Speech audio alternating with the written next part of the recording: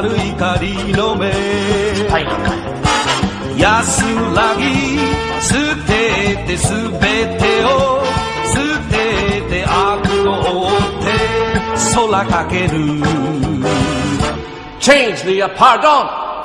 Hey there, welcome to MCU Complete Me, podcast where we talk about all the Marvel movies and decide if they're good or if they're bad. I'm your host Crystal, with me is Luke. Crystal, you had me at hey. Oh, it's been a while. Been a while. Been some time since we've done one of these. Yeah, it has. Yeah. It's like a homecoming. Oh, damn it, you planned this all along. Not really. No, I know. We really got to, like, the 90-yard line on finishing the MCU, and then just took a few months off, huh? Yeah, something like that. Yeah, listen. Life happens. All the time. Crystal, how have you been? I've been mostly good, but busy. Yeah, that's fair. Well... Yeah. Hold on, how do we do this show? Oh, right. You've completely lost it. Luke, before we get started, I have one super important question. Is it important? Because it seems like you forgot about it. What's up?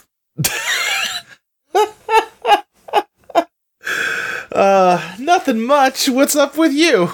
You already asked me. I'm reciprocating politely. I don't know, yeah, no, not a whole lot. I've played a lot of Kingdom Hearts while we've been off. Oh, right, you've played every Kingdom Hearts game. I'm currently playing Kingdom Hearts 3. I just started it yesterday. I haven't even done that. You know more than me now. Oh, damn. I don't really. The student has become the master of masters. Listen, the only part I know is that, like, the plot of Hercules finally happened. So, like... There's nothing too exciting yet. But yeah, I've played like 8 Kingdom Hearts games, and I'm playing a 9th one now. How was Cucks? Bad. Just really bad. Did not have fun with that one. Yeah, why'd you play? Because I wasn't going to come out and say, oh, I played every Kingdom Hearts except for one. I got to play all of them. I mean, you didn't track down Coded or 358 over 2 days. Yeah, but they put those cutscene If the company that makes these games says that all you need to do with those two is watch the cutscenes, who am I to argue? You may notice that Cucks was not in the collection. Well, yeah, but that's because it's currently ongoing on mobile. It was readily available and free. If I could download Recoded for free and play it, I probably would have done that. I guess you're just not a real enough Kingdom Hearts fan to go not. on eBay and buy a Japanese phone. Well, yeah, no, I was never... with code. What? Because I don't think it's for sale. Yeah, no, I would just buy the DS version, Crystal. Oh, so you're not gonna... You haven't played every Kingdom Hearts? You played Recoded. You haven't played Coded. Okay, but they're the same game. Okay, you played Chain of Memories. You haven't played Chain of Memories. That is true. I kind of wish I played Chain of Memories. And you haven't played the Memories. non-final mix. You're right, I haven't played the final mixes. I'm a fake fan. It's me. Anyway, I watched Spider-Man. Oh yeah, which one? Amazing Spider-Man 2. Oh, we were supposed to watch Spider-Man Homecoming. Well, shit. Boy, we really have dropped the ball on how you do this, huh? Real weird energy. Your court, my man. Yeah, listen, I am not saying that I am not contributing to the problem here. you want to just get in it?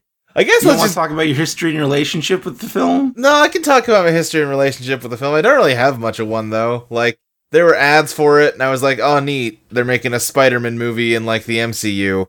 I like Spider-Man, but I don't like the MCU, so probably just not going to watch it. And then I didn't watch it, but then way later, people who I trust are like, "Oh no, that one's good actually." And I'm like, "Well, I do like Spider-Man. I'll check it out." And I watched it. And I was like, "Yeah, it's okay." I like Spider-Man, so that's a plus. I don't know. How do you feel? What was your experience with this movie? I mean, I saw it when it came out and I liked it. Yeah. I don't think it's no Sam Raimi Spider-Man. I agree.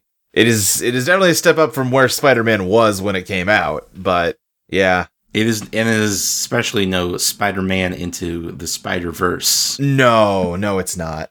I think you've talked about this movie on your other show, Book of Medora, with Cameron, right? Yes. Yeah. I think his complaints about this movie are very similar to mine. Cameron's criticism of that one scene in this movie is not even necessarily one of writing, but one of like filmmaking craft. Yeah, I think I kind of agree. Of just the way it's edited, which is kind of awkward. We will get to that scene in a little bit here, because that's toward the end of the movie. But boy, yeah, what a bad scene. It's good, though. No, it's not. Anyway, I guess, we open on an artistic rendition of the Avengers during the Battle of New York. Yes, we drawn by a young child. Drawn by Michael Keaton's child. Yes, Michael Keaton is playing Adrian Toomes, who will later be known as the Vulture. Right, but right now, he's just a salt-of-the-earth, blue-collar salvage worker. Well, he owns his own business. He has employees. He's a kulak. I don't know what you're talking about. I don't know what you're talking about, Crystal. He's clearly just a down-to-earth, normal kind of guy. Wears a cap to work. He's just a working man. I mean, he is the kind of boss who's down there in the shit with you. He's not. Sure. He's not sitting in an office. Right. But he's speaking with the Tinkerer about how he was a kid. He used to draw cowboys and Indians. But now these new kids, they got these newfangled superheroes, which just fought aliens. Right. The guy he's talking to is like, oh, actually, it's cowboys and Native Americans. Which that's, I guess, the first characterization you know about the Vulture is that he's a little racist. I don't know. The hot take about this movie is that the Vulture is like a Trump voter or something. What was the first thing you know about the Vulture? That because he says cowboys and Indians, and he gets corrected by the other guy. This say Native Americans gap. Yeah. And then right, Mikey is like a face acting in this movie as he looks at this drawing. Yeah, watching it on mute really emphasizes how much his mouth is moving around. He's really appreciating the art. Yeah. Kid's got a future. So yeah, Michael Keaton and his employees are cleaning up the salvage after the Battle of New York because a bunch of the city got destroyed, remember? Yeah. There's an alien whale in Grand Central Station is where I think this is. Right, and some guy, I think it's the guy that ends up being the Shocker, right, is trying to saw one of the ships apart or something, and Michael Keaton's just like, no. You can't saw these. You got to use alien metal on them. And he picks up just a piece of scrap and starts prying these magical gemstones off of this thing. Yeah, he's a resourceful and intelligent man. Right. And then, the big government comes in. Yeah, the Department of shirts and hard hats. Yeah, they're wearing suits and white hard hats, so they're not working men. Well, look at none of the Vulture's team have hard hats, which they really should. And it's oh, yeah, you're right. The visual shorthand is that, oh, look at these namby-pamby government people with their hard hats and their basic safety practices. Yeah, why aren't they wearing hard hats? Real salt-of-the-earth types. They don't care about OSHA. Well, I guess this is how Michael Keaton has his edge in business by getting head injured by saving on the cost, saving on the $20. I don't know how much hard hats cost. I have no idea how much hard hats cost. But they can't be that much, right? I wouldn't think so. They're just a big chunk of hard plastic. How much does a hard hat cost? Oh, wow. No, they're pricey. But, if you're buying in bulk, if you're buying for a business. Yeah, okay. Well, I'm seeing, I'm seeing prices ranging from $30 to $700. Wow, yeah, that's... Here you go. OSHA certified hard hats at the Home Depot. Yeah, I think they have a lot of different, grades of them, depending on how hard you need the hat to be, it seems like. I can't afford the alien metal grade. Right. But yeah, these people are from the, Department of Damage Control, and they are taking over the salvage operation, which means that the Vulture and his whole team are now out of a job. And you can see right as these guys first show up, Michael Keaton is holding one of the alien gemstones he popped off the alien ship. Yeah, just slides it into his pocket. Right. So the Department of Damage Control says, "Yeah, we're taking over this job. You guys are off." Mike Keaton's like, "What? I bought a bunch of stuff, but not hard hats for this job." Yeah. And one of the coastal elite G-men, right, is like, maybe you shouldn't have overextended yourself. Wait, I'm looking. The government people also have like safety goggles. That man was using a chainsaw on a like alien spaceship, and he doesn't have any goggles on. You're right. My perception of this movie was that you're really painting a picture of Michael Keaton as kind of a negligent business owner. Yeah. He's not protecting himself or his men. Right. Why did New York hire him? That's a great question. He overextended himself, so he overextends his arm into the G-man's face and almost gets shot to death. Right. Every construction worker that the government brought in pulls out a gun and trains it on him. No, the construction workers... Oh, yeah, the damage control ones, yes. Yeah. Which, why do they have guns with them? Well, some of them are G-men, some of them are construction workers. Right.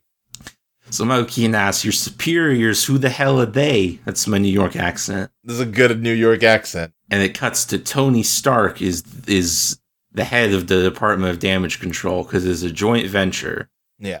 It's all rigged, man. Right, and they're watching that on TV, and they're like, oh, the guys that made this mess are now getting paid to clean it up. It's a whole scam. Which... If we can look past their negligent safety standards, right, they're completely justified in being mad about this. Yeah, no, definitely. I mean, I wanted to say they were doing a fine job, but then we've really pointed out all the ways in which they weren't. They would have gotten it done. Sure, I think the movie is telling us they were doing a fine job, and that this is really just like you said, completely unfair.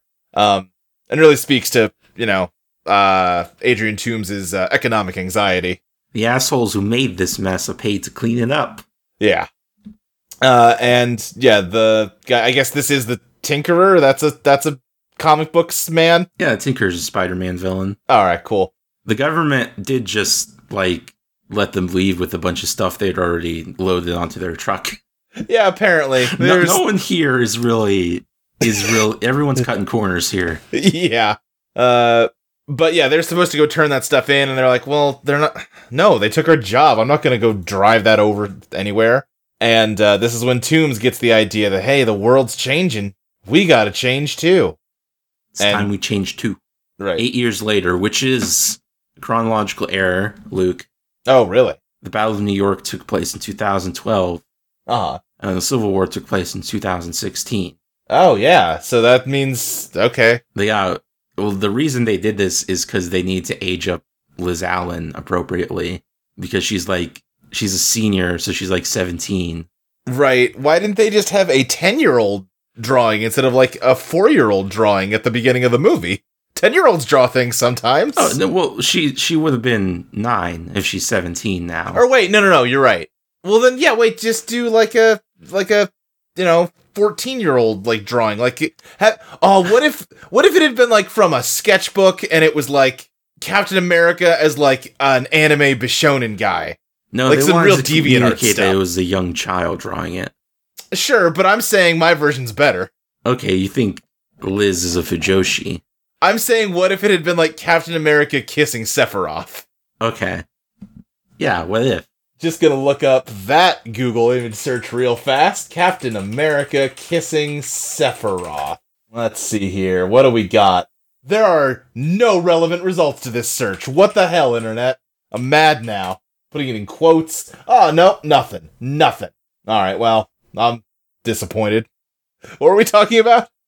Adrian Toombs and his men are taking apart the alien stuff and making their own technology, then using it to steal more alien stuff. Toombs has made a vulture suit. He's the vulture now. He's a robot vulture man. He's like the Falcon, but better. Yeah, kinda. But he doesn't have a psychic connection to his bird. Is that a thing Falcon has? Yeah. Red Wing? Okay. If you say so. The next, we get the Marvel splash screen thing, and then it cuts to a title card that says a film by Peter Parker. Yes. And it is a bunch of shaky cell phone footage that Peter was taking when he was being brought into the airport fight in Civil War. What do you think of the musical theme for this movie? Oh, well, it's just the Spider-Man theme, but done with, like, strings. Yeah. It's alright. I mean, I like the Spider-Man theme. This is a good theme. Yeah. Yeah, this part is shot in, like, 4:3 aspect ratio. Right. He's messing with Happy on the plane. He's eating pretzels in Germany. But you know what? Now that you say that, where'd Peter get a phone that takes video in 4:3? I think he intentionally cut it that way. You know what? You're dork. absolutely right. He did, yes. But yeah, he's like doing a cool gruff guy narration, and Happy's just like, what is wrong? You know you can't show this footage to anyone, right? Happy's so annoyed that he has to babysit this kid. He's so annoyed. You know, he used to be head of security at Stark Industries. Right. I mean, I guess he probably still is. Yeah. But yeah, they get on like a private jet, and Peter's freaking out, and Happy's just like, oh god, kid. They go to the hotel room, and like Peter's getting dressed up in his old Spider-Man costume, but then Happy shows him the new one, and Peter just flips out. Yeah, it's a lot better costume. It's a much better costume, yeah. And then we get like the big like intro shot of Spider-Man from Civil War, but shot from the perspective of this cell phone that he had just sitting behind a thing somewhere. She's technically Captain America and Black Widow and Black Panther and Iron Man and War Machine are in this movie. I guess, yeah, sure, technically. For the wikis. Right, sure. Like, Spider-Man takes a moment during this fight to go yell at his camera about everything that's happening, while, like, Ant-Man is growing in the background, and I really like Tom Holland's delivery on, oh, geez, that guy's big, I gotta go. You remember Tom Holland grew up, he's part of the YouTube generation. Yeah. He's just emulating his favorite streamers. What do you think Peter Parker's favorite streamers are? PewDiePie. Oh, why'd you say that one, though? Well, he's the most popular one. You know what? I said that as though I had a good alternative. They all kind of suck, huh? I don't even know another one. Ninja was after this. Yeah, I guess you're right about that. Dr. Disrespect. I can't name one that isn't a racist, is the thing. Because I only ever hear about streamers when they get in trouble for saying a slur. So, Peter is on the drive back. He's driving back with Tony Stark. And Tony Stark is putting the message into the camera. He mentions how hot Aunt May is. And he's like, no, that's inappropriate. Yeah. You know, they're going to keep laying that joke down. They sure are. They really can't get over how good Marissa Tomei looks for her age. And, like, she looks very good for her age. I'm not disputing that. But, I mean... I would remove the qualifier, even. Yeah. She's a nice-looking lady. So then we lose the 4:3 perspective and get a regular movie shot with proper lighting of Peter's face as he puts down his modern smartphone. Right. He doesn't even have like an old camera, which he would have. Yeah. But so Tony's saying, you know, you can keep the suit. Right, and he's very excited. He asks like if this makes him an Avenger, and Tony's very quick to say no. And Peter just asks like, okay, well, cool. What am I getting my next mission? And Tony's like, I don't know. Eventually. Yeah, Tony just wants Peter to stay low on the ground. Right. Be a friendly neighborhood Spider-Man. Yeah, just keep doing the kind of things he's been doing. With a good suit. Yeah, and Tony like reaches over, and Peter thinks they're hugging, so he goes to hug him, and Tony's like, nope, I was just opening the door for you. We're not at a hugging phase. Please no. Peter's uncle died like 6 months ago. Yeah, Peter's very desperate for any kind of authority figure to like show him, attention and love. Yeah, and Tony Stark is very eager to take advantage of that. Yeah, he is, huh? It cuts to Spider-Man just like taking his morning commute, and he's 2 like months later. Yeah, he's texting Tony, or is this Happy or Tony that he's texting? No, it's Happy's texting, and as he's scrolling through the phone, he has texted Happy many times over 2 months, but Happy has never responded. Has not responded a single time. And okay, listen.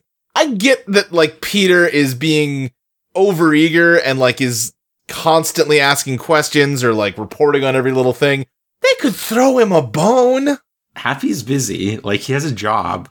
Then Tony should get someone else. Like, you can get someone to, like, send one message a week. I agree. The blame lies on Tony because Happy wasn't part of this discussion. Tony was just like, in addition to all your other responsibilities, also you need to take care of this kid, I guess. Yeah. Happy is not for it. Right. Yeah, it's just the way they treat Peter is bad. Yeah, no, it's bad. I'm just saying it's mostly Tony's fault. I'll agree with you there, yes. But, yeah, Peter goes to school at, like, a fancy, like, STEM school. He's walking through the halls, and, like, there's drones flying around. There's people with, like, big K'NEX roller coasters in the background, I think. Yeah, this is like a magnet school for smart tech kids. Right. You get a quick shot of Flash Thompson, who's driving a cool ar. Oh, right, and he, like, almost hits Peter, and he's like, yeah, I hate you, Parker. And he says, what's up, penis, Parker? Yeah, that's what it is. Peter goes to, like, his locker, and just a little Darth Sidious pops up on his shoulder. Yeah. And, yeah. It's his friend, Ned Leeds. Yeah, who has a new Lego Death Star that he wants Peter to help him build, and this is... So, okay, I don't know a ton about comics, but I've heard a lot of people say that Ned is basically based on one of Miles Morales' friends in the comics, Let me link you to one of Miles Morales' friends. Okay, yeah. Because, well, he shows up in Spider-Verse, right? And he's like Miles' like roommate that you see for a few seconds. Yes. Yeah, this is just Ned. Yeah, it's just Gonke Lee, but they named him Ned Leeds, like the old Spider-Man character that no one cares about. Yeah. Oh, yeah, he became the Hobgoblin once. Okay. Yeah, because I saw people talking about how, like, I guess one of the people that made Spider-Verse mentioned they had a lot of, it's pronounced Gonke? I don't actually know. Okay. I could be pronouncing that wrong. Alright, yeah, fair. But they had a lot of him in Spider-Verse, and then this movie came out, and they're like, well, gonna have to cut him out of this movie because it'll confuse everybody. Yeah. I don't know. But yeah, I don't know. I like Ned in this movie. He's fun. That's a fun guy. Yeah. He's a mushroom. What? He's a fun guy. Oh, I get the joke. Okay. All right. Okay. Ned invites him to go build the Lego Death Star. Peter's like, I got the Stark internship. And Ned is like, you got the Stark internship every night, man. Yeah. And Peter's like, yeah, well, I mean, it's an internship for Tony Stark, so, might be a big deal someday. But they make plans where Ned's gonna bring the Death Star over to Peter's to finish it up when Peter is done with work for the night. Ned gives a very detailed strategy for the most efficient way to build the Death Star. Right. Peter isn't really paying attention because he's busy looking at the senior girl he likes, Liz Allen. Yeah. Well, I guess she's never named Allen. She's just Liz. But she's based on Liz Allen. Sure. Well, she's certainly Liz Toombs in this movie, right? Yes. But they went through Mary Jane. They went through Gwen Stacy. That's her. So I guess Liz Allen's the third. Yeah. I like that Ned's implying that, like you said, he's going through a very detailed plan for how he's going to attack this Death Star. It's like, I'm pretty sure you're just going to follow the instruction booklet. Are you not? Are you just going to try and puzzle it out yourself? You think the instruction booklet is the most efficient way? It's probably up there as one of the most efficient ways. I don't know. I mean, do you think Ned... Okay. Do you think that Ned is a competitive Lego builder who, tries to build official Lego builds, as fast as possible? Like a Rubik's Cube thing or something? That seems like something Ned would be into. You know what? Now that I've said it, you're right. So Peter's in physics class, the teacher asks a question, and Flash Thompson gets it wrong. And Peter, he wasn't even paying attention. Right. He was just looking at his laptop, watching YouTube videos of himself. Yes. Hold on, let me watch some of the recommended videos here. Rainy Day, Floating Head, Lost in the City, BMX Tricks, Bird Town, Hack 2 terabyte hard drive mod, Brother Trick Glow in Dark. Great. But yeah, he looks at the physics problem and like knows it right away because it's a problem about mass swinging from a like pendulum, which is just his entire life. Yes. It's meant to communicate that he is a smart boy. Right. Well, both of these a smart boy, and they're like, a physics problem about swinging. I know how those work. Yeah, he doesn't know how those works. Yeah. And we also cut to him in chemistry class, where I guess he has just been secretly making web fluid under his desk this whole time. Yeah, this is this scene I have questions about, but in a way that are like, you know what? It's not worth asking him. Just let it go. Let me see the formula. Well, there's a couple different formulas written here, which are different. Yeah. There's content: salicylic acid, toluene, methanol, adol, C8. Okay, I guess that's web fluid. Sure. I'm in no position to argue. So we cut back to lunch, where Ned and Peter are talking about Liz, and they've apparently been carefully tracking which clothes she wears on which days. Yeah, kind of just have some fun creepo times, huh? Yeah, the movie doesn't really recognize this as creepy behavior. Well, it sort of does, because they're like, oh, we should stop staring before it gets creepy, and then it cuts to their friend who's like, yeah, too late for that. She's worn that top before, but never with that skirt. Well, I'm gonna look at what they're eating. They got chocolate milk. Yeah, Ned has just a plate of tater tots. Oh, I thought that was fried chicken. Oh, maybe it is. It looked like tater tots to me, but tater tots seems bad. Yeah, but yeah, they're not really friends, but girl who hangs around in their vicinity, Michelle, says you guys are losers. Yeah, which, to be fair, yeah, right? Yeah, don't do that, guys. Yeah, it's not good. It's not good. Michelle is a good character. I like Michelle. Yeah, give her own movie. I like that she's just constantly reading in almost every scene she's in. Yeah, she likes to read. She likes to gain knowledge. Right. Yeah, like she's at lunch. She's got like 5 books. Why did she bring 5? Lunch isn't that long. She has no food, but she does have a mug of coffee. Right. Because she's going to read through them, Luke. She's going to read 5 books in 30 minutes. Yeah, that's very fast. Well, you know what they say, the faster you read, the more you learn. I feel like by taking the time out to zing Peter and Ned, like, one of those books isn't getting finished now. Probably not. But it was worth it. Yeah. But then it cuts to after school and they're doing, like, you know, quiz bowl or whatever, whatever this is called. And Peter's explaining to the academic decathlon coach, who is the guy from the computer lab in The Incredible Hulk. Right. That he can't go to DC for the Nationals because he has a Stark internship. Now, it's been a while since we've watched Incredible Hulk, and I'm trying to remember. Does the timeline work out that can be the same character? Incredible Hulk is in 2011. This is in 2016. So it'd be kind of tight, but it's doable. It's theoretically possible if this is a very smart man who got through college quick. Or, like, he was, like, basically done at that point. Yeah. Like, he had, like, a month left. That's true. I'm going with it. But yeah, Peter's explaining that he can't go to Washington, D.C. for the Nationals because he's got the Stark internship and they might need him at any time. Peter, they should be paying you more. They should be. They should be paying you for 24 hours with overtime if they need you for 24 hours. Listen, if you are on call, you get paid for that. Yeah.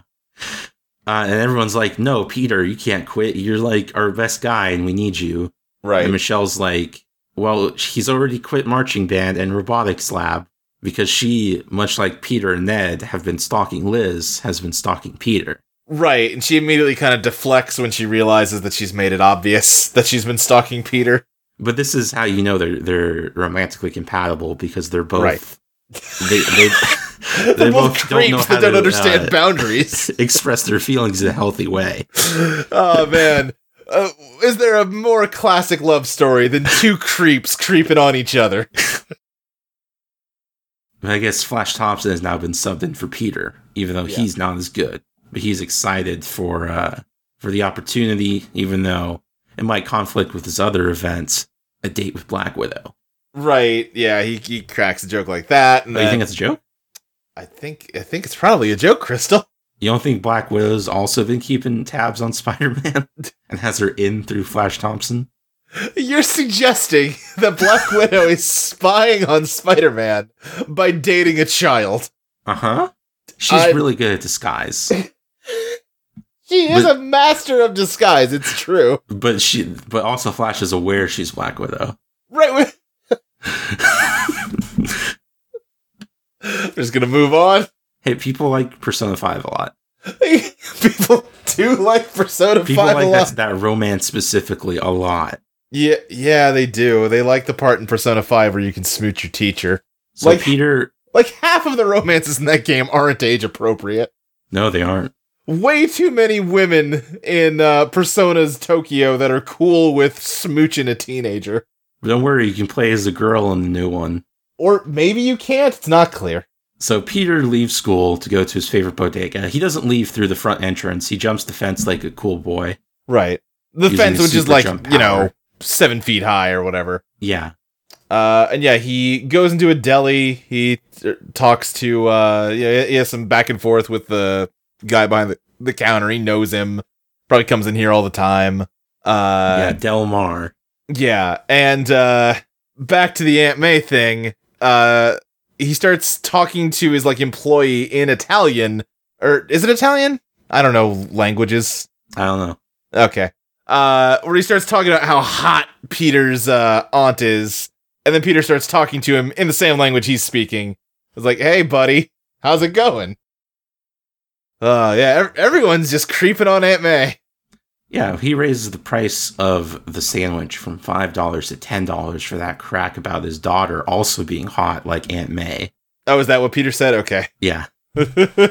Peter pets the bodega cat, and Peter mentions, like, he doesn't have time for after-school activities because of the Stark internship. Delmar's like, maybe you should focus on school more. He goes, stay in school, kids, stay in school, else you'll wind up like me. And Peter, like, looks around the bodega, is like, I'd be fine with that, honestly. Yeah, You're a successful business owner. Yeah. It's the issue. But yeah, Peter runs into an alleyway and starts stripping and takes out the Spider-Man suit. Why does he do this in an alleyway? I guess because he doesn't, like, what alternative are you suggesting? Like, in a bathroom? Like, his apartment's not far from here. Yeah, apartment's a good call. But I think with bathroom, the problem would be, it's very easy to see who goes in and out of a bathroom, whereas, like, you can't really, unless you're looking down an alleyway, you can't see both sides of it at the same time. Well, that's why you crawl through a vent. Oh, I see. Like the spider. But then people wonder why Peter went to the bathroom and never came back. As you strip, you get the ab shot from Tom Holland. He's a very ripped boy. Yeah. And then we just get a fun montage of Spider-Man doing Spider-Man stuff with, like, petty criminals. I like that Spider-Man's suit is very loose-fitting, but then he can press on his chest to make it tighten up. Yeah, it's like an Evangelion suit.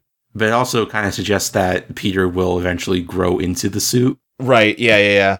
Because Stark doesn't want to make a new suit every year. Right, exactly. But yeah, he, like, stops a bike thief, and then can't find anybody who, like, the bike belongs to, and everyone just kind of being rude to him when he asks, so he just, like, leaves the bike with a note. And he's just swinging around. There's a really good, one of my favorite scenes in the whole movie, which is when some guy on the street just sees Spider-Man on a rooftop and goes, hey, you Spider-Man? He goes, yeah, do a flip. And Spider-Man does a flip for him. Very good. Except holding a boombox. Yeah. This is just the fun people in New York City. Right. He goes over to some neighborhood where someone is, like, jimmying open a car door, and Spider-Man, like, webs their head and, like, flings it against the car roof, which sets the alarm off, and the person starts yelling at him, like, what's wrong with you? This is my car. And then everyone comes out and starts yelling at Spider-Man for setting the alarm off. Including Stan Lee. Who threatens to come down there, punk. Well, I mean, that's fair. Spider-Man does a lot of stuff in this movie that is just mean. That's just unnecessary. I mean, okay, maybe did not really need to give that person a head injury. They did walk up to a car with a Slim Jim and start jimmying the lock open. I think it's reasonable to assume they're a car thief.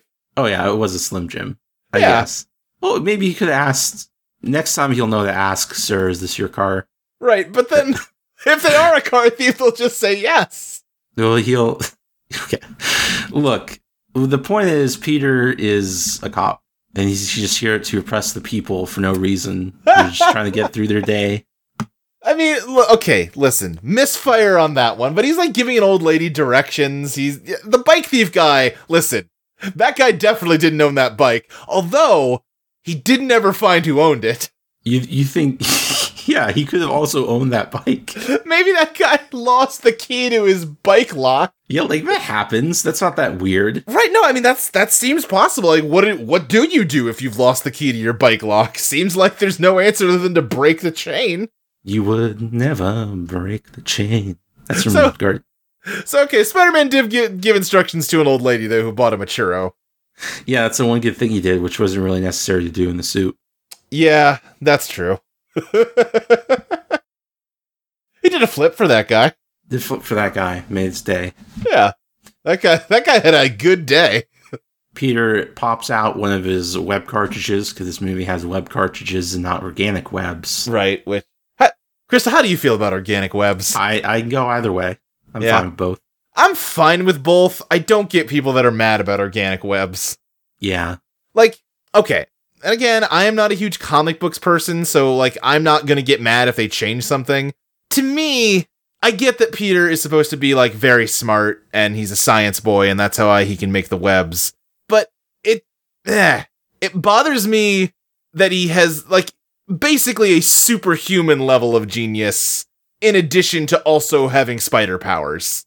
Like, it just feels weird that he has what basically amounts to two different superpowers that are completely independent of one another. You know what I mean? Yeah, I think the physics question scene was better, because that is like, okay, that's like a sharp kid who can understand a problem quickly. Right, exactly. Like that, I don't have a problem with him being very smart, but when it's like, oh, I invent crazy gadgets and gizmos all the time. Again, it's a comic book, and I'm not, like, sure, why not? But it all just kind of melds better for me if the webs are organic. The thing is, he doesn't even invent fancy gizmos all the time. It's just really the one. Well, in this movie, yeah, I'm saying, like, Spider-Man in general. Right. Like the video game Spider-Man has all kinds of cool gadgets. Whereas this one, he just invents the webs. If Reed Richards is like a 10, I like Spider-Man at like a 6. Yeah, and I feel like a lot of Spider-Mans are at like an 8. Yeah. In a way that, and again, there's nothing wrong with that. It just, to my tastes, it's better if he is a smart person, not a genius person. And I think the organic webs suit that better. Yeah. Because even just knowing the physics of how to swing and how to propel yourself efficiently is actually really difficult. Right, exactly. So anyway, as Spider-Man has his feet off the fire escape looking sideways, he can see there's some masked men going into a bank. Well, he does also, before that, call up Happy and leave a message detailing everything he did today. Yeah. Yeah. And he just leaves these messages every day and nobody ever gets back to him. You know, Happy hates him. Well, here's the thing. We know that Tony listens to all of these. Uh-huh. He's being an avoidant father, like his father. Again, so never mind Happy. Tony knows that Spider-Man is desperate for any kind of connection with anyone and actively chooses every single day not to provide it. Uh-huh. Yeah, Tony Stark's a bad man. He's a bad man. But yeah, like you were saying, he sees an ATM robbery happening across the street. The robbers are wearing Avengers masks, and they're using, like, an alien laser gun to open the ATM, and then an alien gravity gun to pull apart the metal part they just cut. Right. They're all, like, very focused on working on the ATM, so Peter just takes some time, like, getting into the right pose before he says anything. He's just casually leaning against the wall, but he's, like, trying to, like, figure out the best, like, angle of lean to have. It's a good little moment. It's a good moment. Yeah. The poster behind him says, "Identity theft? We have you covered." Yeah. Which is funny, see, because they're thieving the Avengers' identity. Right. They're wearing classic 60s Avengers masks. Yes. How? Okay. Yeah, no. I think I know what you're going to ask, but continue. How? I mean, Iron Man, the Hulk, Captain America are all basically close enough for Halloween masks. Right. How did they get that design for Thor? Thor never wears that helmet in the MCU. Yeah. So, it's a good question. Well, maybe, okay. Okay. Here's my theory. Sure. Marvel Comics exists in this world. Right. Yes, that's true. They made Captain America comics. Yeah.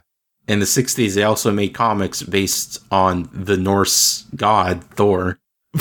You're saying the Marvel Comics character Thor exists independently of Thor, the real guy.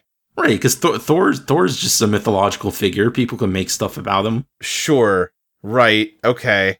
And this was Thor from Marvel Comics in the 60s. That's going to be a real problem for She-Hulk, because those comics are not going to be admissible in court. Well, no, that was before that statute. Right. Like, yeah, that's why this is like a rare collector's item. Yeah. Of the pre-Thor comics. Yeah, I guess there's no other way to square that, huh? Sure, why not? Anyway, he fights the muggers, or not the muggers, the robbers, and he's doing a good job, but they have alien laser guns. Yeah, they have a gravity gun from Half-Life 2.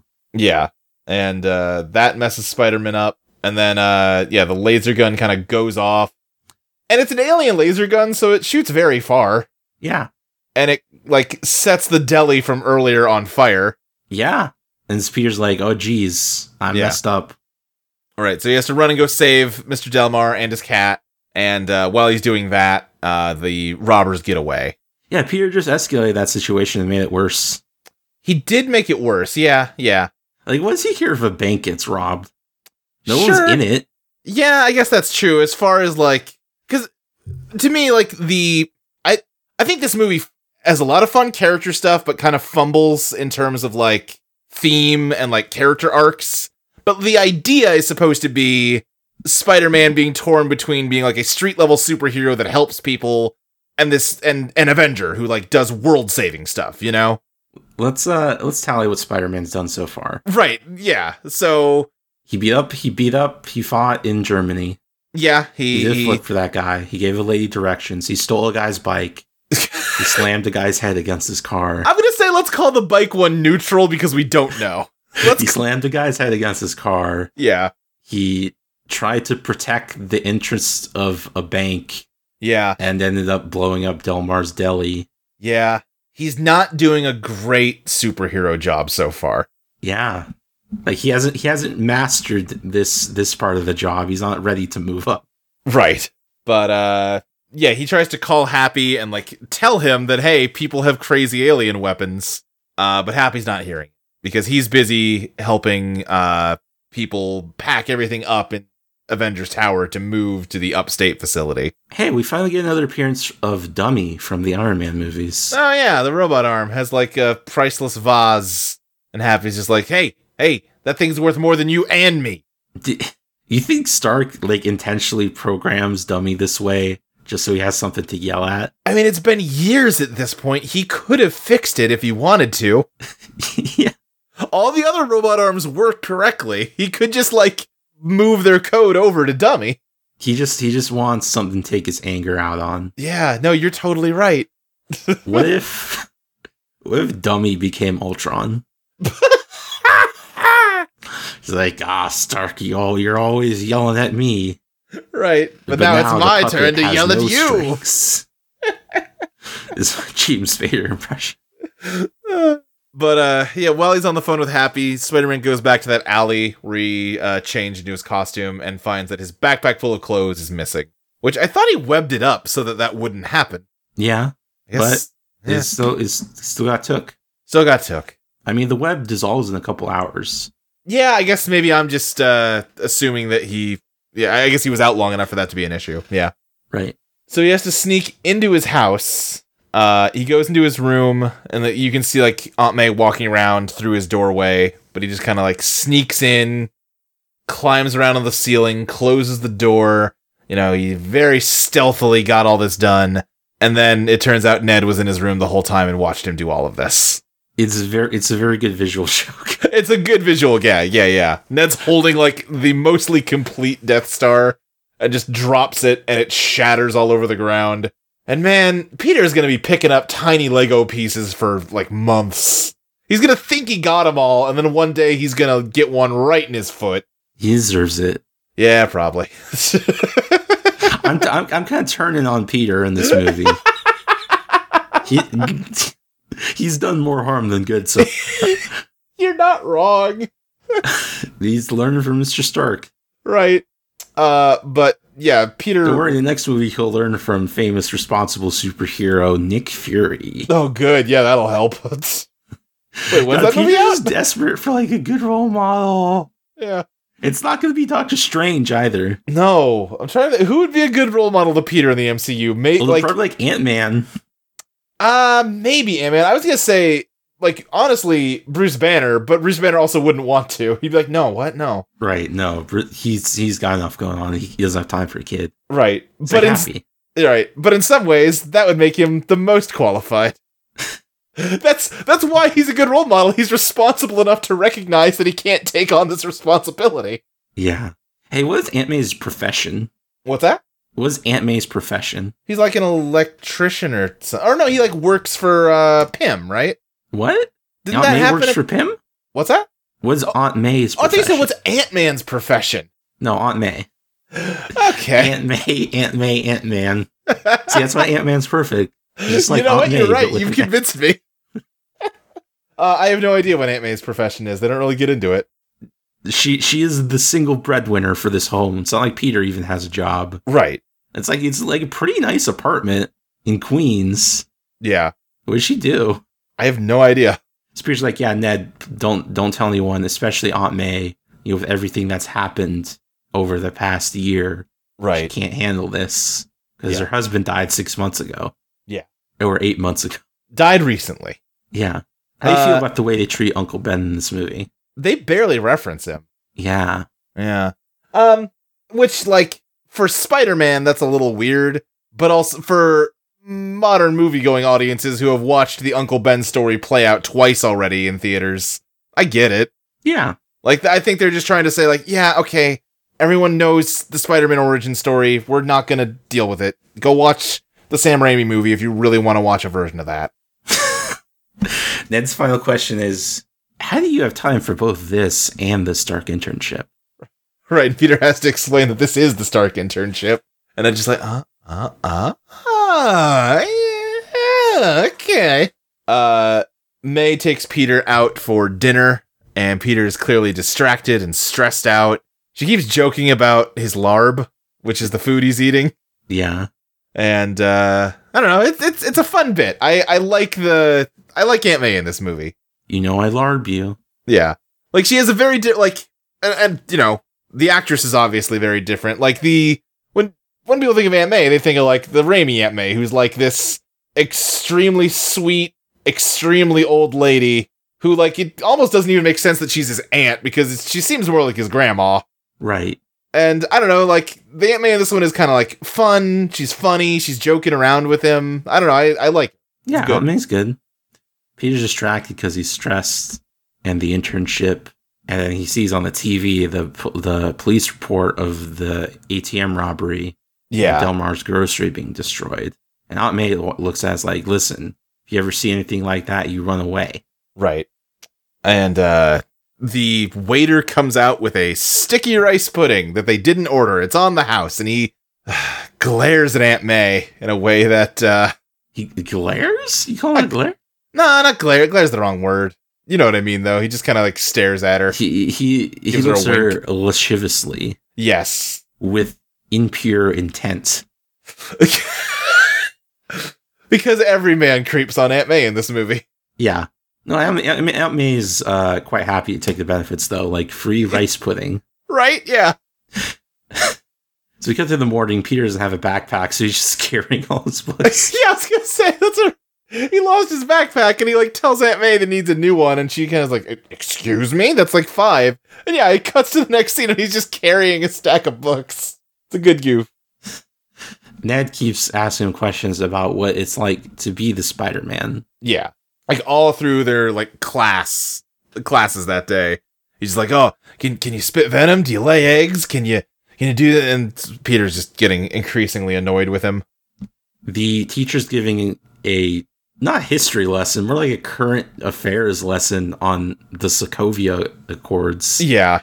Did your class ever talk about current affairs? In, like, senior year, I think. Yeah, no, we'd not get past World War II. Yeah, I had, like, a civics class that was, like, basically current affairs stuff.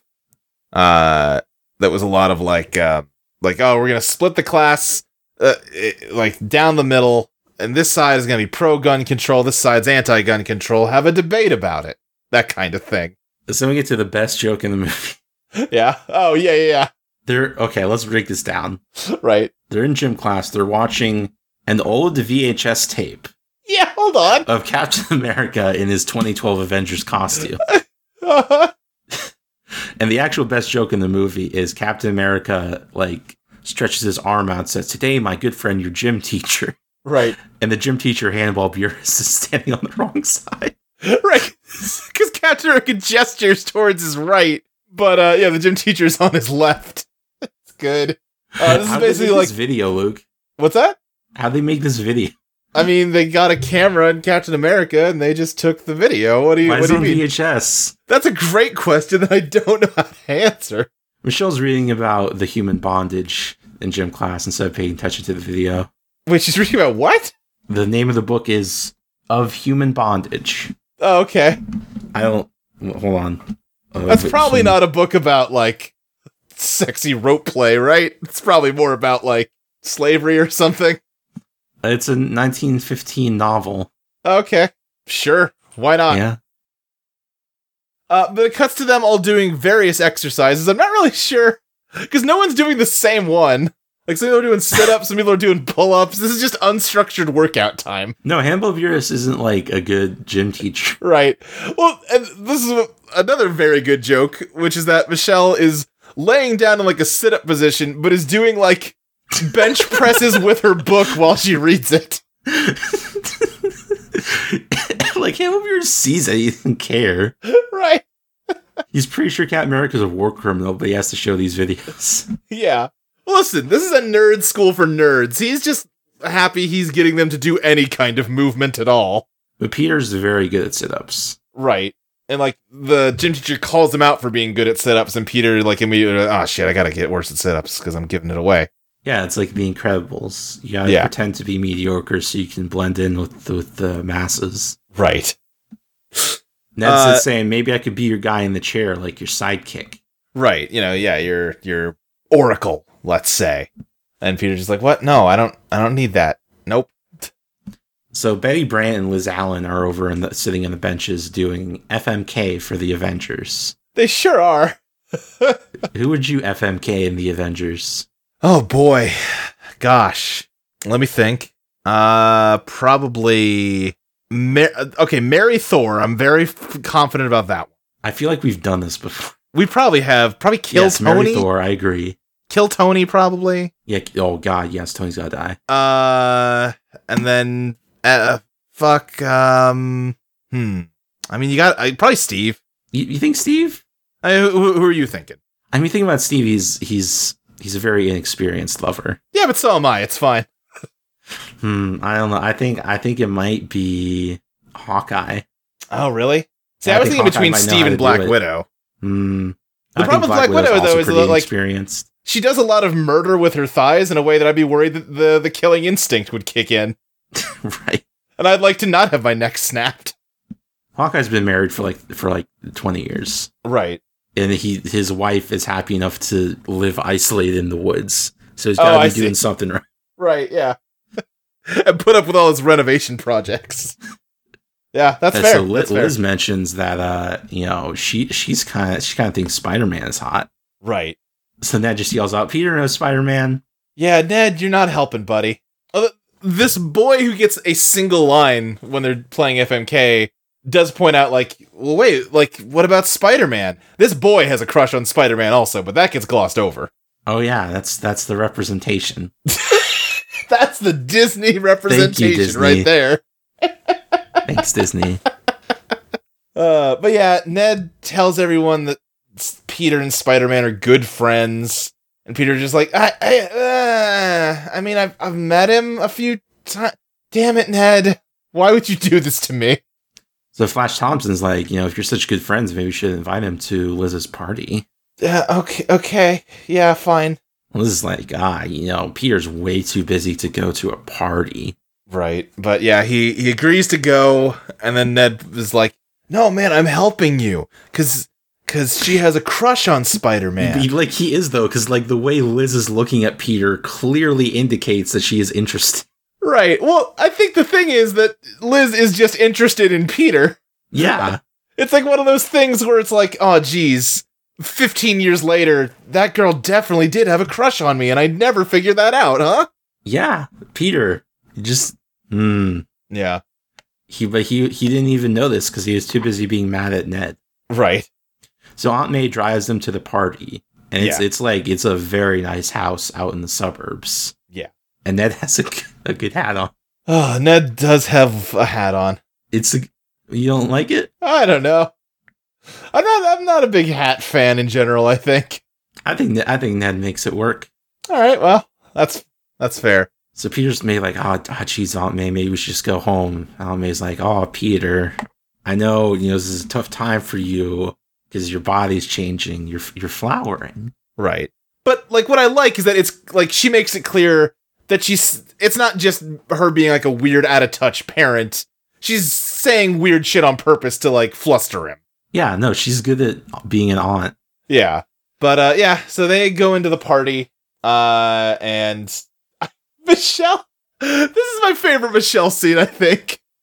Because she sees him, like, oh, wow, can't believe you two losers would show up to this dumb party. And, they just look over her like, you're here too. She just says, am I? And she takes out, like, a piece of toast with peanut butter on it and just starts eating it. Like, she just went into their kitchen and made herself a peanut butter jelly sandwich.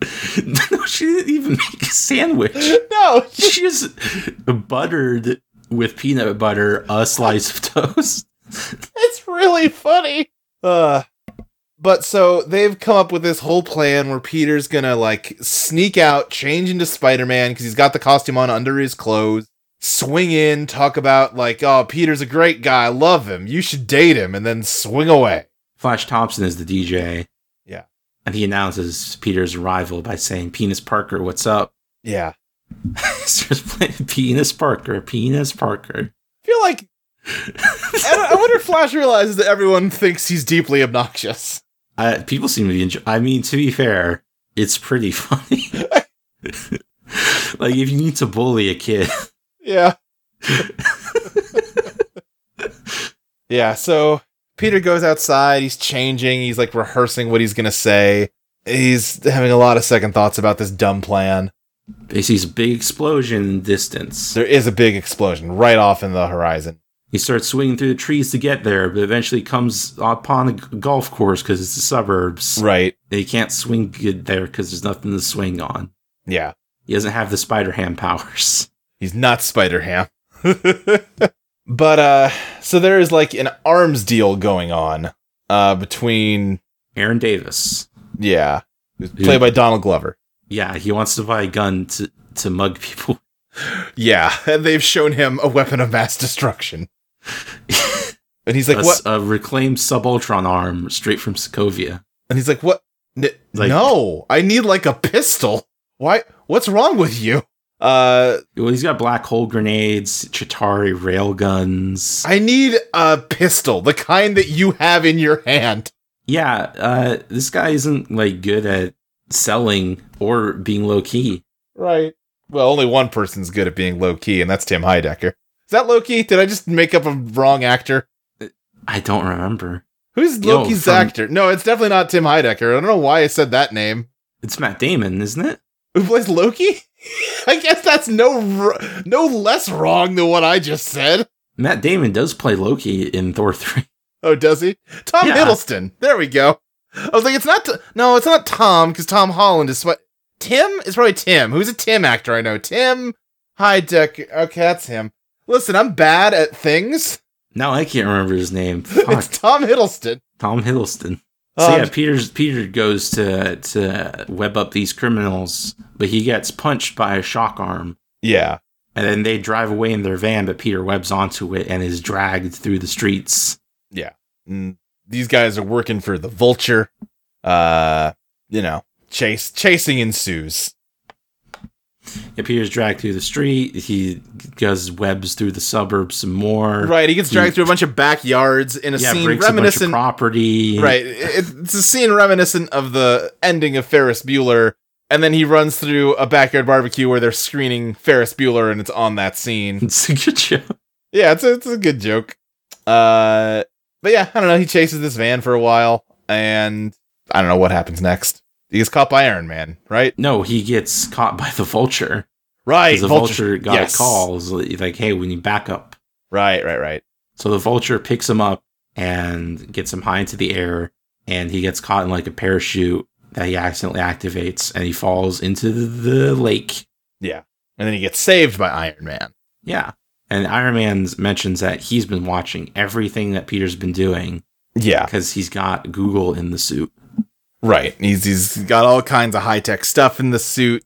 He's been, watching everything he's doing. Is this where he mentions that he knows about, like, the message he left?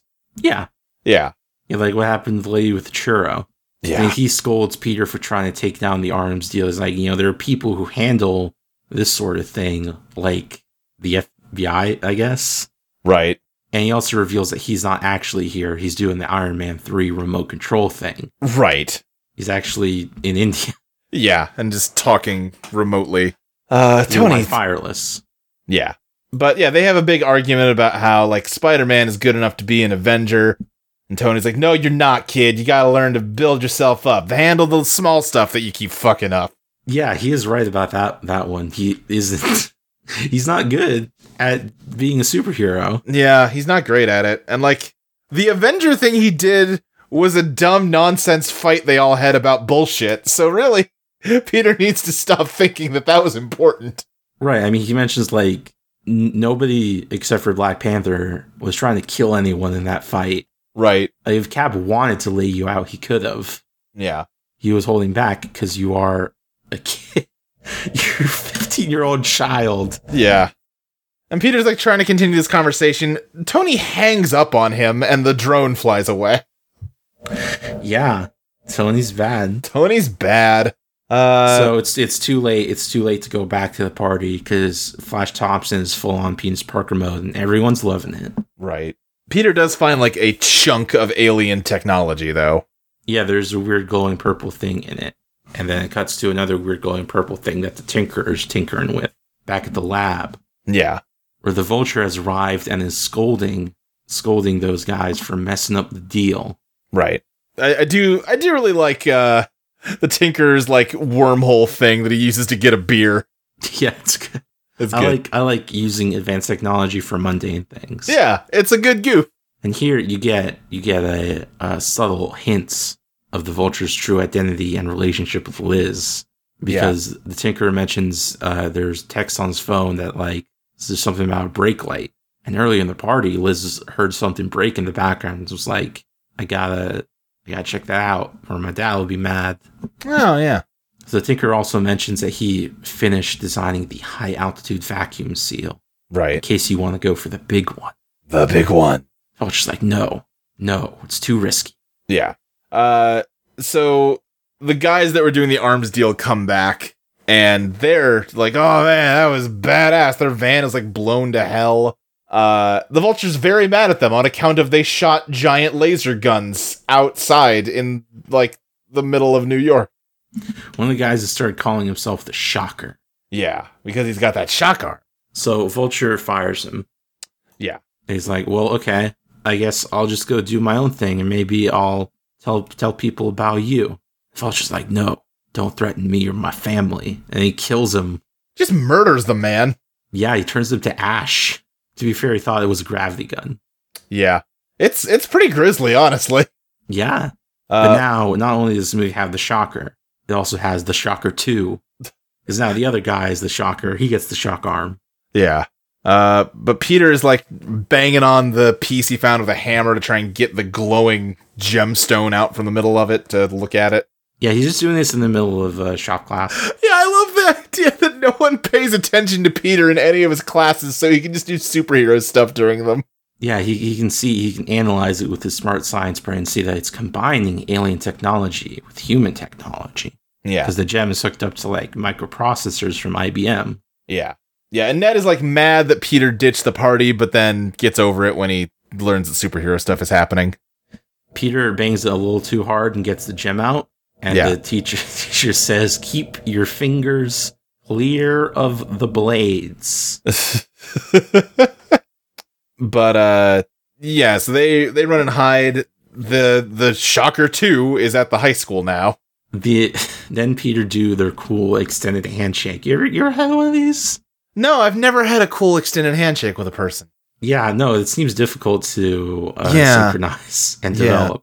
That's and how not you know really they're worth such it good either. friends. Like, I think as a joke once or twice, I have, like, pretended like I had an extended handshake with someone and we just kind of tried to match each other's movements. Do you think that that's what they might be doing here? No, I think they have a rehearsed one because they're dorks. We never see him do it twice. Sure, that's true. But yeah, what are the Vulture's goons doing here? They're just checking out the school. They have a little dragon radar, and they're looking for the purple thing. Right, okay, yeah. Peter mentions, like, hey, that's one of the guys who tried to kill me. We should avoid them. Right. And they go back into the shop room and say there's an energy pulse. Energy pulse. But Peter yeah. is able to crawl under the table and shoot out a little spider drone thing onto the Shocker's boot. Which crawls up his leg. Which they can then use to track him. Yeah. And like, yeah, Ned is looking at this, like, 3D hollow map, and he's like, whoa! That's what he's like. He's like, whoa! But they're just hanging out all day, watching where they're moving, to get a sense of what their deal is. And turns out, they're not too far from DC. Right. Which is where the Academic Decathlon Nationals are, September 14th, to date this film. We get this very long time elapsement while they're just watching things happening. I like near the end when Ned just sits up and he's wearing the Spider-Man mask. Yeah. But yeah, so Peter is now going to go on the decathlon. Yeah, and Flash is like, you think you can just crawl back here and be welcomed back by everyone? And then he is. Right. The teacher comes out, I was like, oh, thank God Peter's here. Right, oh God. We don't have to use Flash. Whew. Michelle wants to get going because she was hoping to get some light protesting done before dinner. Right. So they get on the bus and they're just like drilling trivia questions. Flash jumps in with one. Well, everyone's answering them correctly, and it's like, nope, he's the only wrong one. One of the signs as they drive into DC says Triskelion cleanup. Use alternate routes. Which it has. Well, it's been like 2.5 years. What's the Triskelion? The thing from Winter Soldier. Oh, like the hover ships? No, the SHIELD headquarters that the hover ships all fell on. Oh, yeah. I mean, you know how these government cleanup jobs go. Yeah, these damage control's not doing it. They take the jobs from the hard-working, salt-to-the-earth Americans, and then they don't get it done. And then they don't get it done. No wonder Trump got elected. I hate the world I live in. Anyway. And then just looking at the hologram in the bus openly. Like, I guess he's technically obscured by the seats, but, like... Right. It wouldn't be hard for someone to just lean over and see. Yeah. But Peter... Like, they get to their hotel, and Peter and Ned are sharing a room, and Peter is starting to hack his spider suit. He's removing, like, the tracking system that Tony has on it, because he's a grown-up. He don't need no adult supervision when he's doing superhero stuff. Yeah, he removes the training wheels protocol. Yeah. Ned has everything. This is fine sticker on his Dell laptop. Oh yeah, he does. Do you think Casey Green got paid for that? I sure hope he did. I'm doubtful though, honestly. You don't think he got royalties off that? Like I said, I sure hope he did. Okay. I know he's had a lot of like trouble with people ripping because his drawings are so like simple, but clearly they strike a chord with people because they show up everywhere. Right. And that one in particular was very popular. Yeah, like that one in Dick Butt. So they found the guy. Peter's going to go sneak off in the middle of the night and go attack the guys. Now that he doesn't have the training wheels on. And he runs into Liz in her swimsuit. And he's like, whoa. That's what he's like. Girl? And they're all going to sneak off into the pool in the middle of the night, which... She actually, this is like against the rules, but it's a pool. It's a hotel pool. It doesn't seem like right. Like often they are closed late at night, but it doesn't seem that late. Maybe they just have like a strict curfew from the teacher and they're blowing that off. Okay. I get the sense teachers doesn't really care. Yeah, I know from like, I remember like middle school, high school stuff where it was a lot of like, everyone needs to be in their hotel rooms by like 8 p.m. and you can't go out, that kind of stuff, because they don't want kids getting lost or Right. or like kids sneaking into other kids' rooms and doing sex and then them getting in trouble because of that. Right. Which, from what, I never went to a lot of that stuff. My understanding was that Model UN was basically an excuse just to have a fun teen orgy. Oh, yeah, a lot of these kinds of events are. Yeah. Yeah, no, Liz is basically saying, hey, come swim in the pool with me and we'll make out. Hey, come to our fun teen orgy. And she's like, no, I got a thing to do. Yeah. Liz is like, come on. She's like, what? How could you possibly have a thing to do? And yeah, Peter has to blow her off. And he makes sure to get one last creepy look at her. Yeah. Before finally swinging off from the roof. Yeah. You know. So now he's removed the training wheels. Right. There's now a voice in his suit. Right. He's got like Alexa in there now. Her name is Karen. Right. After Plankton's computer wife. Oh, you're right. It is Plankton's computer wife. Yes. Peter would be the right age for that. Yeah. But yeah, so he gets to work trying to track these guys. Yeah, he tracks their van to like an abandoned gas station. Yeah. But the webs, there's like a ton of different web combinations, but he's not used to them. So Right. he tries to swing, but he falls flat to the ground because it's set to like shooty web mode. Yeah. Yeah, it's he pressed R1 instead of R2. The suit tries to go into instant kill mode. Peter's like, I don't like to do murders. I'm one of those superheroes. Right. So the Vulture is flying over some of the trucks that are transporting alien stuff, I guess. Mm. And he throws like some marbles onto the roof of the truck, and then the marbles separate into four corners and make a phasey wall that he can phase through the top of the truck. Yeah. It's a cool... Which is a really cool thing. It's a cool thing. Yeah, he goes this in... movie has a lot of cool technology that isn't even in other movies. Yeah. Yeah, there's cool stuff in this movie. But yeah, so he gets into the back of the truck and he, starts stealing. Which is this Ultron stuff? What is this stuff? It's stuff. It's alien stuff. It's cool Avengers movie stuff. Yeah. He's scavenging like a vulture. Oh. Yeah. Oh. I get it. So Peter confronts him and takes a backpack with some of the stuff in it. Then he ends up getting beat up and thrown back in the truck, and the vulture takes his marbles. So Peter's stuck in there. Right. And he's stuck in there until he is driven into the facility. And Right, he's just stuck in the big warehouse. He gets taken into the warehouse from the end of Indiana Jones. Yeah. He's in the most secure facility on the eastern seaboard, the damage control deep storage vault. It's not that secure, clearly. Like, they didn't account for stowaways? I mean, they probably did. They probably didn't account for people phasing through the solid steel They of don't the know truck. that technology exists? Well, no, because the Tinkerer invented it recently. Okay. So Peter can't open the door, and it's probably won't open until the morning. So he's just going to do some bonding with his computer wife. Yeah, he just hangs out. He's testing out all the new properties of his suit. Gives her a name, Karen. Yep. At one point, Plankton's computer wife. at one point, he makes the web wings that Spider-Man sometimes has. He's jumping rope with web. He's just having a time. Yeah. He's laid out on the ground talking about his feelings with Karen about Liz. I like whenever Spider-Man wears clothes over his suit. Yeah, it's good. He's got a hoodie on over the suit, and then his Quiz Bowl jacket on over the hoodie. He's asking Karen for romantic advice. Should I tell Liz I'm Spider-Man? Yeah. Which is, I feel like that's jumping a few steps. Yeah. I feel like maybe you should start with, Liz, I like you. Right. And maybe don't reveal your big secret immediately. Maybe don't talk about yourself so obsessively. And he's like, how long have we been here, Karen? 37 minutes. Right. Good Peter's view. just very bored, so he decides he's going to try hacking the door. Yeah. Instead of not doing that. Right.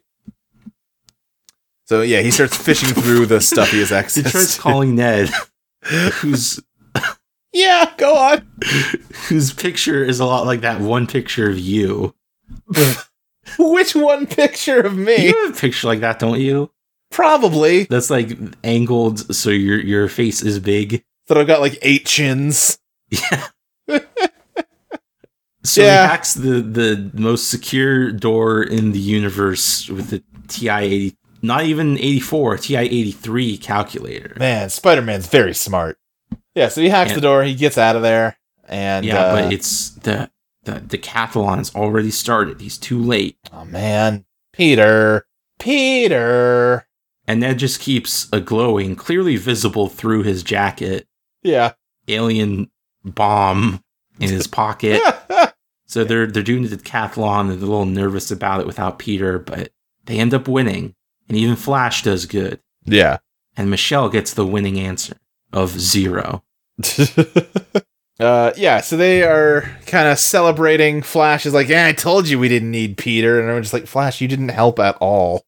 They get to the Washington Monument, and the teacher's like, check it out, Michelle. Michelle's like, I don't really want to celebrate a monument built by slaves. This really puts a damper on the end of Hamilton.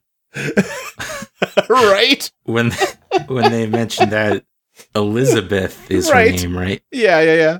Raised funds for the Washington Monument. Yeah. The teacher's just like, Michelle, come on. It's the Washington Monument. It wasn't built by... And he looks over and there's like a black janitor or something who just kind of nods solemnly. He's a security guard. What's that? He's a security guard. Yeah, okay. They're just like, yeah. The teacher's just like, man. And then you get a scathing critique of the TSA, because Ned is going through security to get to the Washington Monument, and he just gets waved in with his fucking alien bomb in his backpack. Yeah, good point. Well, it probably didn't set off a metal detector. No, it goes through the X-ray, and it glitches out the screen, but I guess it doesn't show up. Right. But also, it is visible. Like, there is a visible glow coming from his backpack. Right. It's like, was he emptying his pockets and just tossing this glowing rock into, like, a little tray? Oh, it's in his backpack. Okay, yeah. I guess. Why? Yeah. Again, the glow is extremely, Right. Peter is run to the Washington Monument, and he webs his backpack into the tree. And at this point, he's figured out that, the thing that Ned has is going to explode and kill everyone. Right. It's already starting to burn through the elevator. Yeah. And it does. And the elevator's stuck near the top of the Washington Monument. Yes. Which is no good. It would be better if it was stuck at the bottom. Right. Because then people wouldn't, Right, because Peter understands that because of the positioning, the elevator has a lot of potential energy. Right. that when eventually the cables give way, it will be converted into kinetic energy. Right. And he understands that because he's good at physics. It will be converted into smash his friend's energy. You need to be good at physics to understand that things high can hurt. If fall from high, hurt bad. So Peter starts climbing the Washington Monument. Yeah, he gets all the way to the top, and then there's a helicopter that appears hey, get off. Stop it. So he jumps over the helicopter and into a small window, which is the only way to get to the elevator. Yeah. Because he's acrobatic. Right. That's kind of Spider-Man's deal. Doesn't he kind of get freaked out by how high he is? Yeah, it's pretty high. It's pretty high. How high is the Washington Monument? Well, let's look it up. How tall is the Washington Monument? 555 feet. It's pretty tall. It's not short. I think even more than the height, it's second web the elevator. Yeah, I was going to say even more than the height. I think it's that there's nothing else around. So he might have been on tall buildings before, but there's other tall buildings nearby. I mean, he webbed himself back onto the monument. Right. Yeah, I guess that's true. Yeah, he's able to grab into the elevator and pull up the elevator. He puts on his Spider-Man voice, which is like, "Hey, how you doing? It's me, Spider-Man." Hey, I'm Spiding here. But yeah. So he saves the people. Yeah, and Liz almost falls, but Peter has a special web just for her and gets to hold her hand for the first time. Yeah. So Karen advises Peter right after saving Liz's life, "This is your chance. Kiss her." Which, no, don't. No, that'd be a bad call. Bad advice. The Shocker 2 is now back at the lab practicing his Shocker moves. Yeah. The Vulture's like, geez, the Spider-Man guy. He's really making my business tough. Yeah. And he really ruined some of the haul I got from that truck.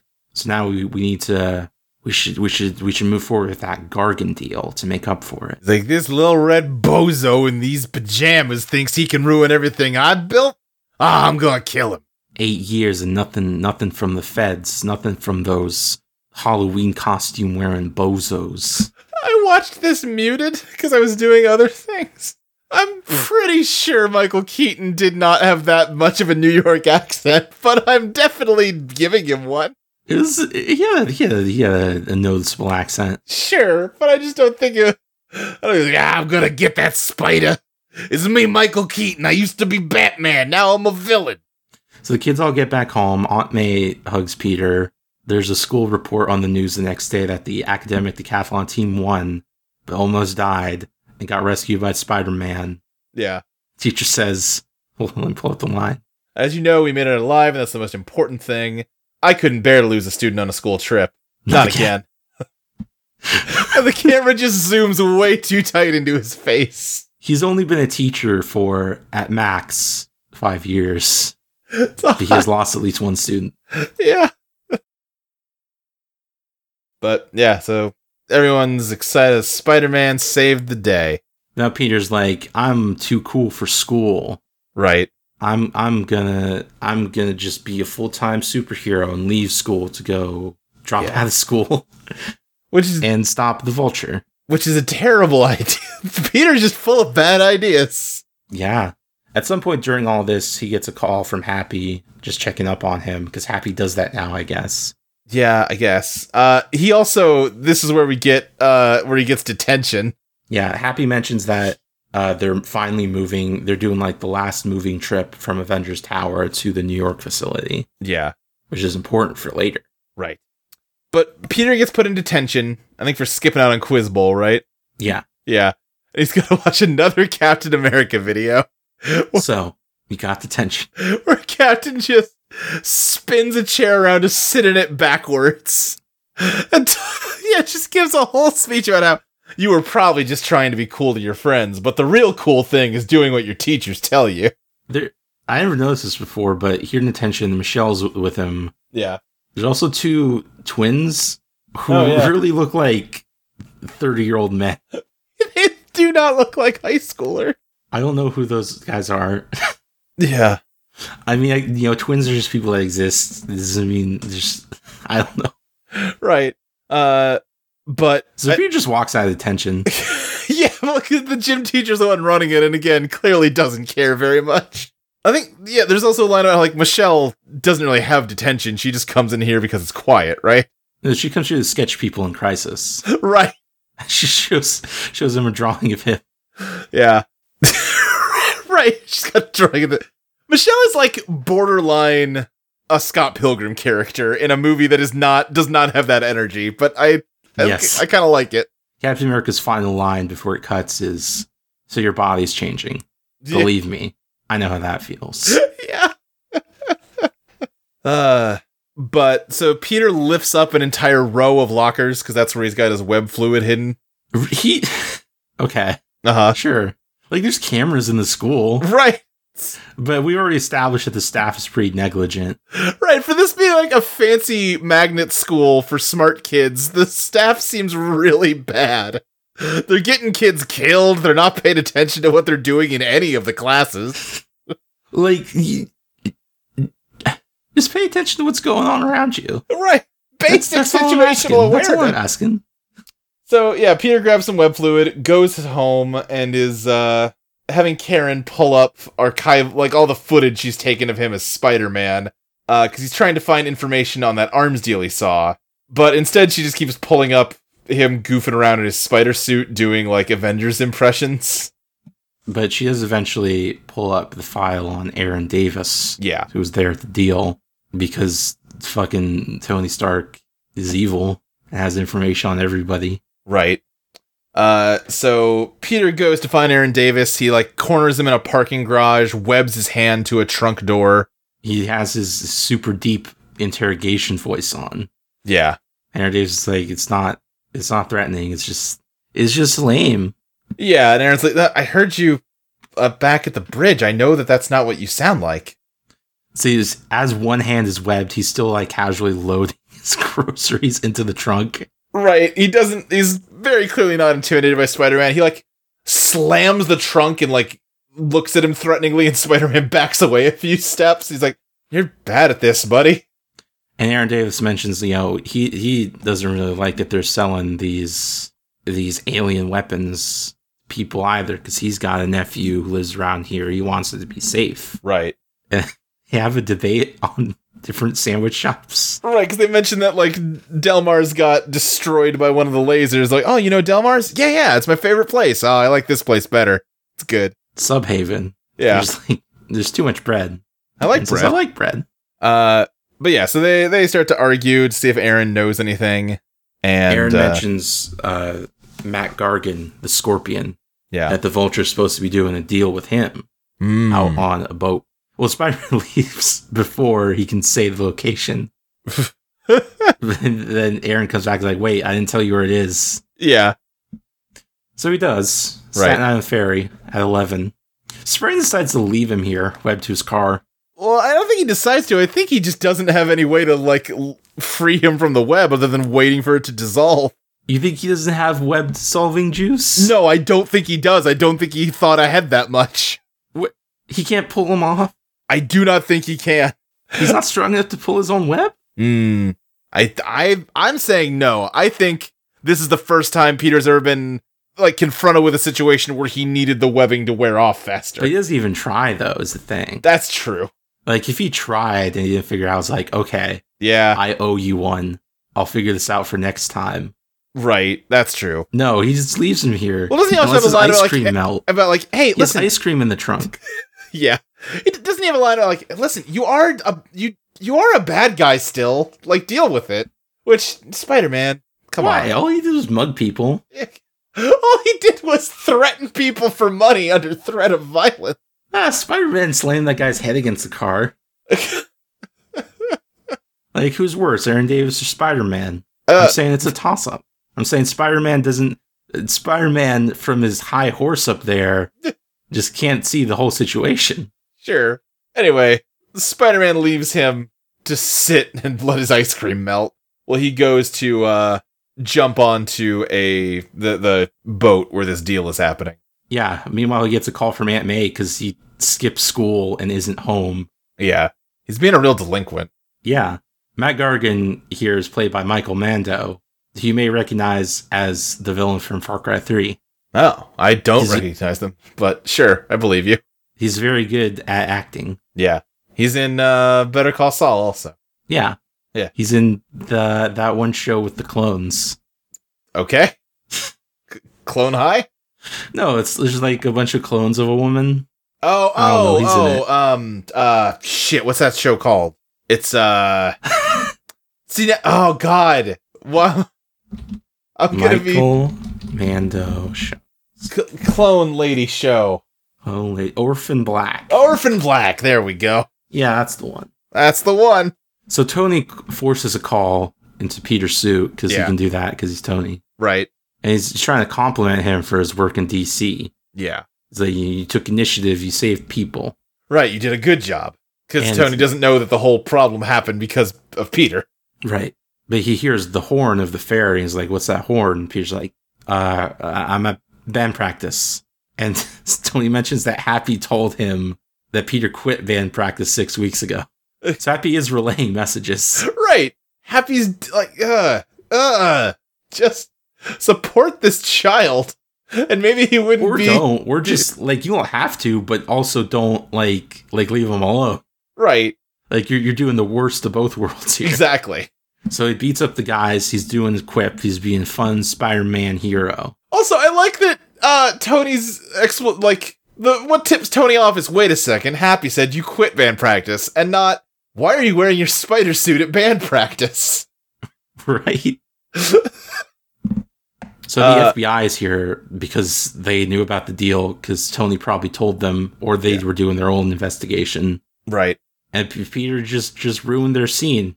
Yep. And now the Vulture's here, and he's attacking the FBI men with the gravity gun. Because, again, Peter just escalated everything. It made everything worse. Yeah, Peter's just made everything worse. Which, okay, Peter has made everything worse.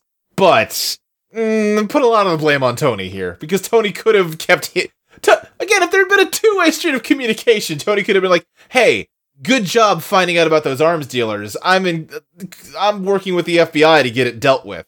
Good job, Peter. Absolutely. Tony has more blame than Peter here. Yeah, like, Peter is doing all this shit because he is under the completely reasonable impression that no one cares about what he has to say, and no one's gonna stop the Vulture unless he does. Right. Because Tony has given them this suit, which he couldn't have gotten here without. Right. But has not given him guidance or direction. Yeah. Like, give him something specific to do. Give him something to do, right. Or, again, just let him know, like, if he had just gotten an attaboy from Tony about, like, oh, yeah, you know, you tipped us off to this arms dealing ring, and now we're dealing with it, you know, good job being our, like, eyes on the ground like that. I think Peter would have been happy with that. Yeah. Tony doesn't know how to be a papa. No, he does not know how to be a papa. A boss. Or a boss. Yeah. You know, there you go. That's what should be. Put Pepper in charge of training Peter. She'll figure it out. She's good at boss stuff. I guess so. I guess she does also manage a multinational company already. She's the chief executive officer. Yeah, she might be a little busy, I guess. So Peter webs the gun away from the Vulture, but then it starts firing wildly, and he webs it up, but it's not enough. And it splits the ferry in half. Yeah, it ends up breaking the entire ferry in half, and Peter has to, like, throw webs in between the two halves and, like, hold it together with his bare strength. This feels very, like, reminiscent of, like, the L-Train sequence from Spider-Man 2 to me. Yeah, it's a lot like that. Yeah. Because it's Spider-Man being ripped apart by his own webs while he's trying to save people. He webs up the ship, and he only webbed up 98% of the pillars. Yeah. It wasn't enough. Right. But eventually, Iron Man comes in and pushes the ship together and fuses it together, I guess. Yeah, you know, listen, we got a lot of movie to get through. We can't spend too long on the logistics of how Iron Man repairs a boat. And he saves the day. Yeah. So he had to bail Peter out again. Right. After Peter made the situation worse again, which is really only because he failed to communicate to him again. But he's not going to take responsibility for that. He's just going to punish Peter. Exactly. Yeah, so this time he's finally come in person. Or we're not at that scene. I guess we're not, because we got to go talk about the Vulture first. Yeah. Who's grumpy because their big arms deal fell apart, so now they're going to go after the big one that the Tinker has been arguing for. Yeah. Because he knows he can make it happen. So now Iron Man has come to lecture Peter about what he's done. Right, and this time he's bothered to come in person. And he yells at him a bunch, you know. Yeah. And again, he says, yeah, go ahead. You know, I was the only one who believed in you. Everyone else said I was crazy to recruit a 14-year-old kid. Yeah. Tony, are you listening to yourself? Tony is such a bastard. Is a bastard, man. Like, A, you were crazy to recruit a 14-year-old kid, even if he's capable. He's not mentally or emotionally ready for that. B, weren't even really recruiting him for anything important, just a weird grudge match against a guy you don't like. Right. Like, C, he's only getting into trouble because you're doing such a fantastically bad job. Peter's like, I'm sorry, I just want to be like you. Yeah. He says, I wanted you to be better than me, but I'm not going to help you do that. Just figure it out. Yeah. So he takes away the suit. Peter's like, no, I'm nothing without this suit. Right. And Tony says, like, if you're nothing without the suit, then you're nothing with the suit. Peter does mention he doesn't have any other clothes with him. So Tony buys him some oversized tourist gear. Right. And he crawls home. Aunt May is like, hey, what the fuck? Yeah. You weren't at school. You weren't at home. I've been calling you all day. You didn't answer your phone. Like, I know you've been sneaking out of this house every night. I called 5 police stations. I called all your friends. Yeah. So he explains he lost the Stark internship, and he's been working himself super hard to do it, but he messed it all up, and now he's lost it, and his whole life's in shambles. And Aunt May, you know, they have a scene, like, she comforts him, and she's like, listen, I get it, you're a teen, but, like, we're all each other have anymore. So we can't do this kind of stuff. I like Aunt May in this movie. Aunt May's good. Yeah. Like, Aunt May is actively trying to have a relationship with him and, like, understand what's happening in his life. Right. Yeah. So, yeah, Peter kind of gets talked to by the principal, and I have a sense that, like, every adult in Peter's life is like, oh, you lost the Stark internship? Thank God, that was clearly killing you. Yeah, and you weren't even getting paid for it. Right. You can see in the background that the principal, played by the same actor as that one guy from Captain America 1. Oh, really? Is the grandson of that one guy from Captain America 1. They did the Tommy Lee Jones thing, finally. Yeah, there you go. But yeah, so now we get a montage, like, Peter's trying to get his life back together. He's answering questions in school again. He's building a Death Star with Ned. Yeah, the principal just gave him a slap on the wrist, like, Peter, I know you're a good kid. You gotta show up to school. Right. Yeah, and you know things are just kind of fitting back together for Peter. He's picking up the pieces of his life.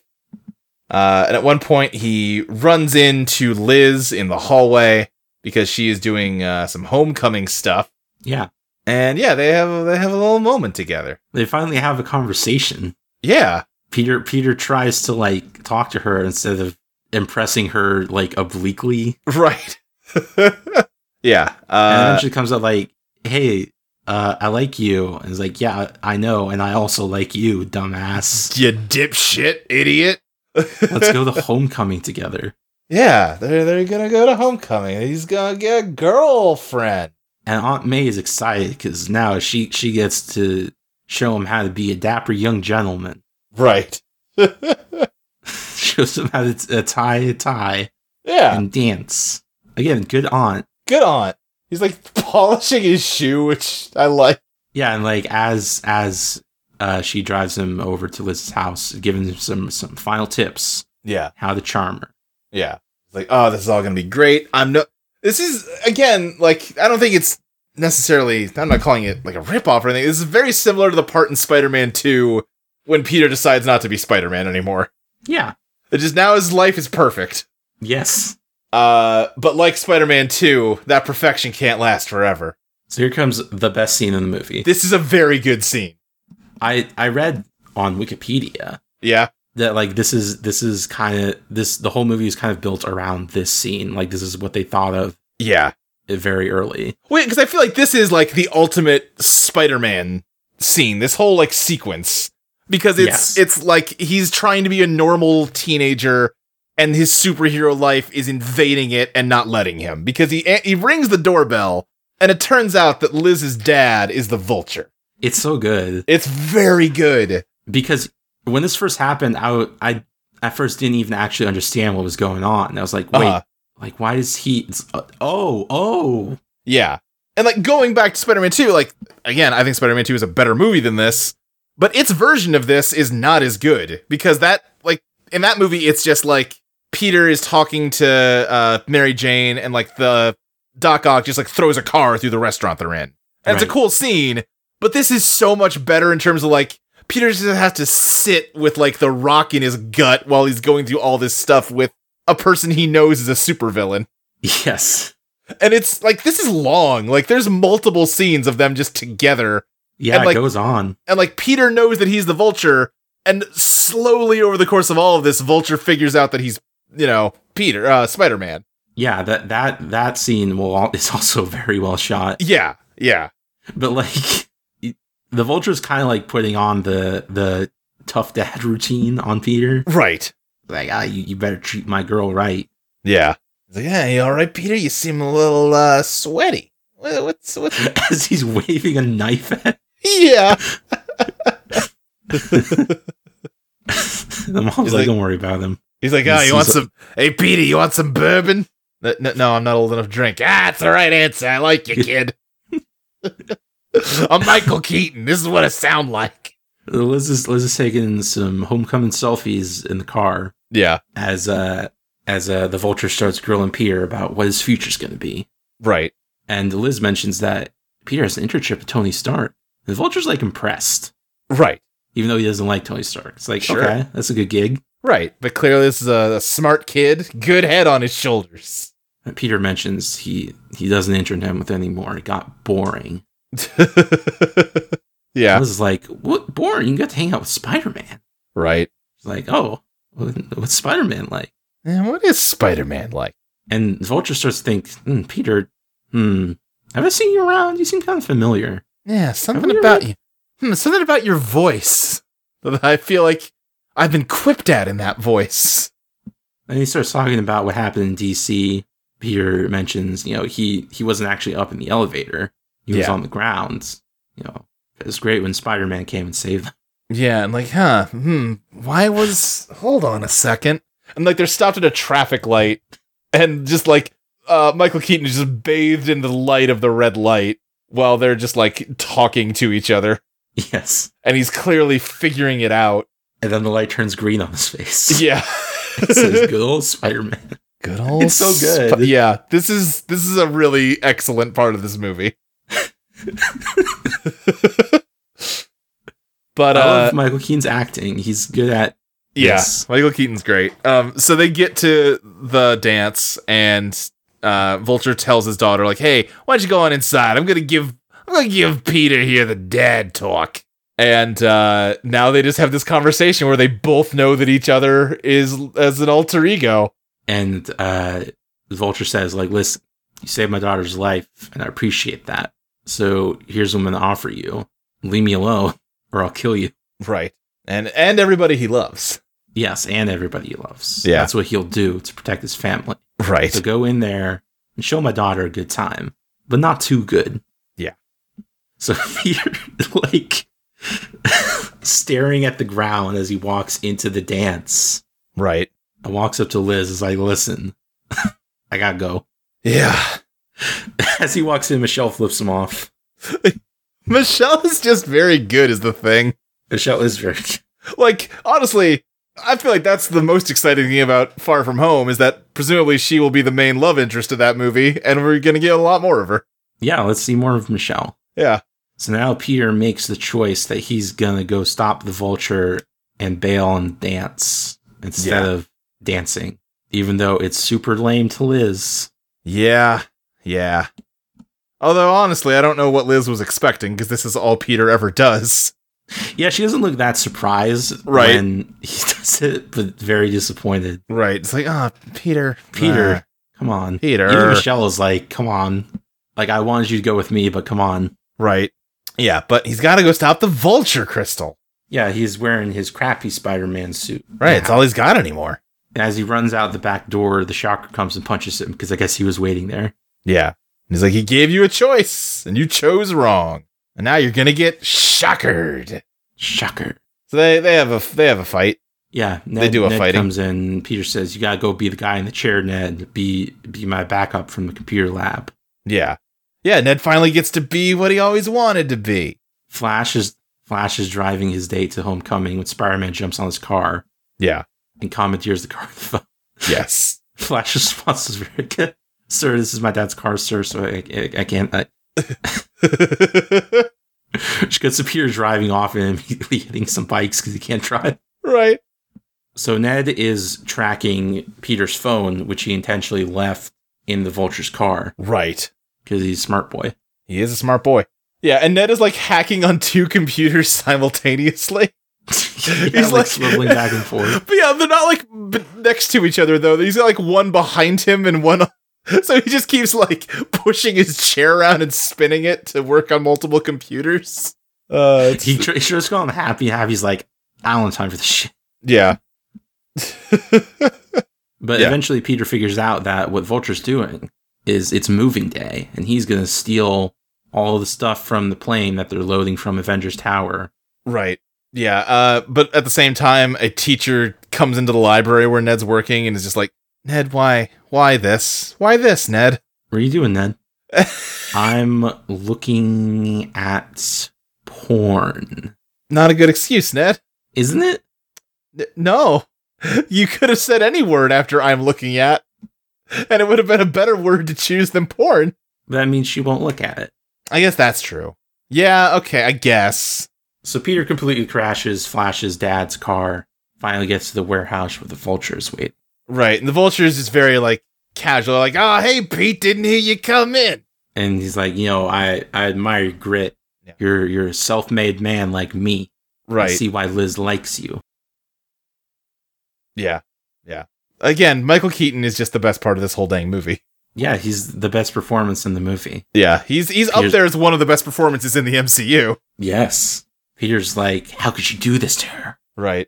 She's like, I'm doing this for her. That's how I got that really nice house that she lives in. The guys like us, they don't care about us. We build the roads and all that shit, but they don't even care. We're just Peter, normal salt-of-the-earth guys. Peter, you're young. You don't understand how the world works. Yeah, but I understand that selling weapons to criminals is wrong. Yeah. How do you think your buddy Stockfay that paid for that tower? Or any of his little toys? Fair point. Those people, Pete, those people up there, the rich and powerful, they do whatever they want. Guys like us, like you and me, they don't care about us. We build their roads and we fight their wars and everything. They don't care about us. We have to pick up after them. We have to eat their table scraps. Yeah. Like a vulture. Which, again, as you point out, the Vulture is rich, so fuck off. Rich now.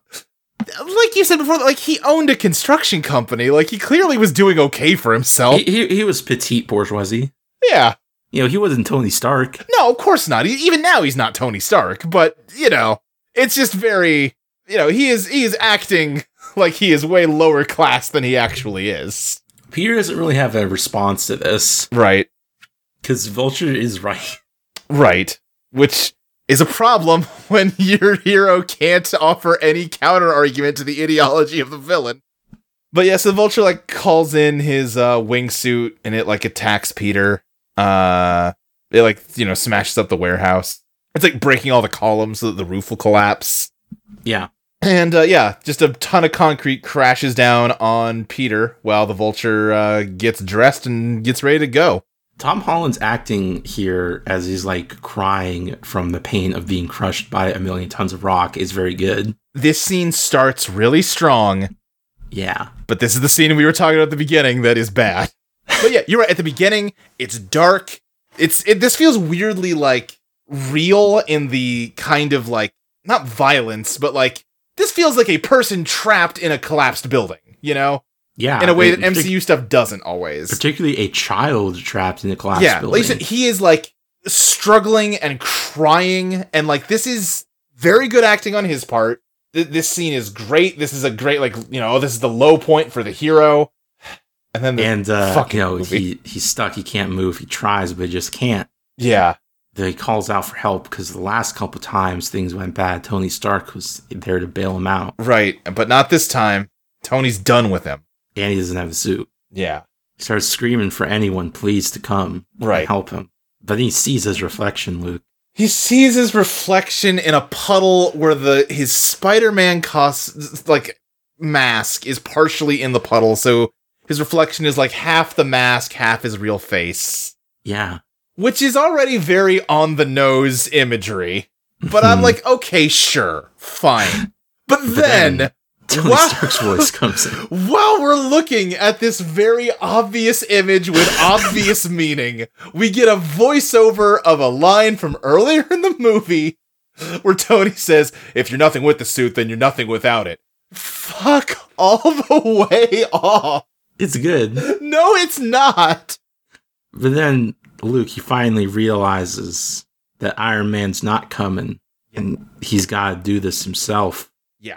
And he summons the strength to lift up the rocks. Yeah, this is the other part I don't like about this scene, because he already tried to summon it. It's just... I don't like it in movies where, the low point is, oh, I can't do it. Oh, but I'm gonna try harder, and now I did it. There's no... There's no character growth. The realization he makes here is, well, I guess it's two things. One, it's that no one's going to come to bail him out. Right. Because he's gotten kind of used to that. Sure. And two, it's kind of the Iron Man 3 thing of before there ever was a suit, there was you. Right.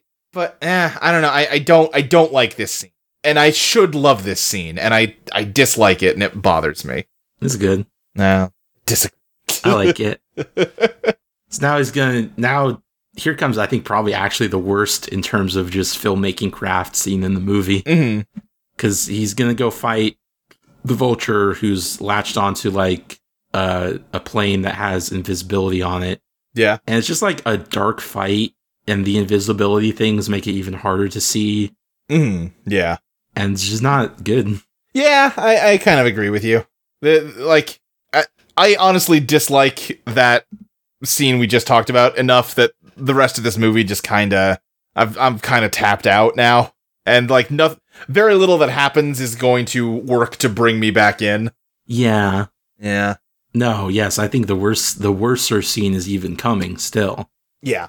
So yeah, they fight, like the plane crashes, right? Is that what happens? Yeah. The engine ends up getting blown out in the fight. Yeah, they do a big punch 'em up, as you do. No one's piloting this, it is a drone. Right. So don't worry about anyone on it. Right, exactly. And then there's like a thing, I don't remember exactly what happens, but it's like Peter's trying to save the Vulture, but the Vulture's too like vain to listen or something. Right. Even the Tinker is saying like, hey, you need to get out of there because you're going to crash. It's like, I'm not going home empty-handed. So it does crash onto the beach. And like the Vulture is still trying to lift away a box with his like broken wings, which are like sparking. Yeah. And about to explode. But yeah, Peter ends up saving him and webs him up. Right. But wait, does he save him? Yeah. I thought he like tried to save him and failed. Well, no, he crashes, but then Peter like pulls him out of the rubble and the fire. Oh, okay. Gotcha. So yeah, Peter's had a rough one, and everything's bad at school because Liz, like, her dad, I guess, is going to jail. Yeah. Yeah. For crimes that he did. And she's moving to Oregon. Right. So she gives a final hug to her best friend, Betty Brant. Yep. So Peter's never gonna see this girl he likes again. Yeah, Liz doesn't really care. Yeah. Like, this was just like a boy that Liz kind of liked, but who stood her up at homecoming, and then also her dad is going to jail, so she really has more important things on her mind. Yeah, he tries to like apologize for what happened at homecoming, and she's like, yeah, that was pretty shitty, but also that's a low priority thing at this point. Yeah. Well, bye. Right. So it cuts to the academic team, who's getting a new captain, and it's going to be Michelle. There's a real quick shot. It's easy to miss. Yeah. Of a kid just running through the hallways in a Tigger costume. What? Tigger from Winnie the Pooh? Oh, okay. Yeah, well, yeah. Disney property. Yep, there it is. Weird. I guess that could just be a regular tiger. No, it looks like Tigger. Okay. Yeah. Maybe they got a furry club. No, you know what? No, you're right. It is just a tiger. It's not Tigger. Okay. So, yeah, furry club. It's probably supposed to be like the mascot or something. And Peter's like, I gotta go again as I do. Yeah. Michelle's like, what are you hiding, Peter? Never mind, I don't care. You can go. Yeah. She's the best. Which, she also mentions at this point that, hey, don't call me Michelle. My friends call me MJ. Oh, because she's Mary Jane Watson. She's Mary Jane Watson, actually. Michelle Jane Watson. Michelle Jane Watson. So Happy summons him to the bathroom where he's just been waiting. As Peter arrives, another kid walks out of the stall. Yeah. Like, takes his sweet time washing his hands thoroughly to get all the germs out. That's important. Right. You don't just give a quick rinse. You gotta scrub them. Yeah. And then once he leaves, he can talk to this 45-year-old man who's been waiting in the high school bathroom. Right. Yeah, but Happy's talking about, like, oh, he's so grateful to Peter for saving that, the stuff, because, this is the most important job to him, and he would have, and now Happy likes Peter. Yeah. They finished remodeling the whole Avengers facility. Yeah. Peter's there to be inducted as an Avenger. Hey, why? Yeah, well, because he saved Tony's stuff, and now Tony feels like he owes him. Oh, yeah, I forgot that Tony sucks and doesn't know how to do this. Right, because no lessons actually got learned in this movie. It's just Peter kept doing the thing everyone told him not to do over and over, and eventually it just happened to work out. Yeah. And now he's going to be rewarded for that. What is Rhodey and Vision's opinions on this? Can't imagine Vision thinks it's a good idea, or Rhodey. Yeah, Mr. Stark's in charge again, I guess. I guess. He goes in a real weird extended metaphor, like, yeah, you screwed the pooch big time, then you did the right thing, you adopted the hybrid puppies. Yeah. Working a little too hard for the joke there, I think. Because I mean, the Avengers are like owned by the UN now, right? What do they think about the child labor that Tony's using? I don't think I think the Avengers LLC is owned by Stark, but regulated by the Sokovia Accords. Okay, so you're imagining it almost like the Avengers are a mercenary company owned by Stark Industries. Yeah, they're a PMC. Okay, yeah. I guess that makes sense. Okay, same question though. Feel like that's gotta be subject to some kind of child labor law. Yeah. That Tony's flagrantly violating by offering Peter this job. Probably. But Peter, because now he's finished the movie and knows the right things to say and do, says, oh no, now that I've proven I actually can do Avengers type stuff, I'm gonna stop doing it because you were right that I shouldn't have. Yeah, he rejects the Iron Spider suit that Tony offers. Yeah. And you think this is because he just knows this is the right thing to say? No, this frustrates me. Like, this movie has no cohesive, like, thematic arc at all. It's just a bunch of stuff that happens. You don't think it's because he has realized that he barely scraped through even this scenario? Maybe he's not ready for the big time. Yeah, I mean, sure. I mean, kinda, but it's just, I don't know. And this movie just doesn't build in the right way. Like, to me, what it should have been was like, the Vulture has some evil plan that is going to endanger a lot of innocent people, and it like actually does become a blip on the Avengers radar, and Spider-Man is left having to like save the people while they fight the Vulture, and like his big action thing is like, I don't know, throw the Shocker in there for a fight if he needs to fight somebody, but like, it's about how he is, because they've already had stuff where the Avengers have a hard time dealing with like the collateral damage they cause. Right. Have Spider-Man's thing be about, like, no, like he says in Civil War, I'm fighting for the little guy. Like, have him be on the street and realize, like, the value and, like, honor in doing that kind of work and how he doesn't need to be a glory hog like Tony. And have that be, like, that makes so much more sense to me than, oh, I finally did a big, cool superhero thing, but I'm gonna stop doing that now till you need me again for the next movie. So bye. You're right. That would be a better movie. Because it ties in with the damage control thing. It ties in with Toombs' motivation. Exactly. Anyway, Peter, like, suspects that this whole thing was just a test anyway, and if he'd answered the other way, he would have, like, they would have got him. But no, there actually was, like, a whole, like, audience on the other side of the door waiting for, like, the press conference about Spider-Man being an Avenger now. And Pepper comes out, like... Paltrow makes a surprise cameo. Right, yeah. Because she said she was done with these movies. Right. And Pepper's just like, oh, if we don't have a new Avenger to announce, what are we going to tell all these reporters? And Tony proposes to her, and that'll be what they announce instead. Happy's been hanging on to that ring since 2008. Yep. Sure has been. So we're about wrapped up here, right? I think we just have the closing scene. Yeah. Yeah. So Peter's like, he's got a renewed interest in Spider-Manning for New York City. He's getting dressed, he's looking out the window triumphantly, and the camera, like, pans around, and Aunt May is just watching him. And she's about to say, what the fuck, but the credits cut her off. This is good. Yeah, it's a funny note to end on. Yeah, he does still get the Stark suit. Right, yeah, he gets the old Stark suit, not the Iron Spider. Still gets to have it. Yeah. Which, I mean, that much, I guess, he showed that he earned it and, like, can do good stuff. I don't know. I guess that's fine. But that's Spider-Man. What's the post-credits on this one?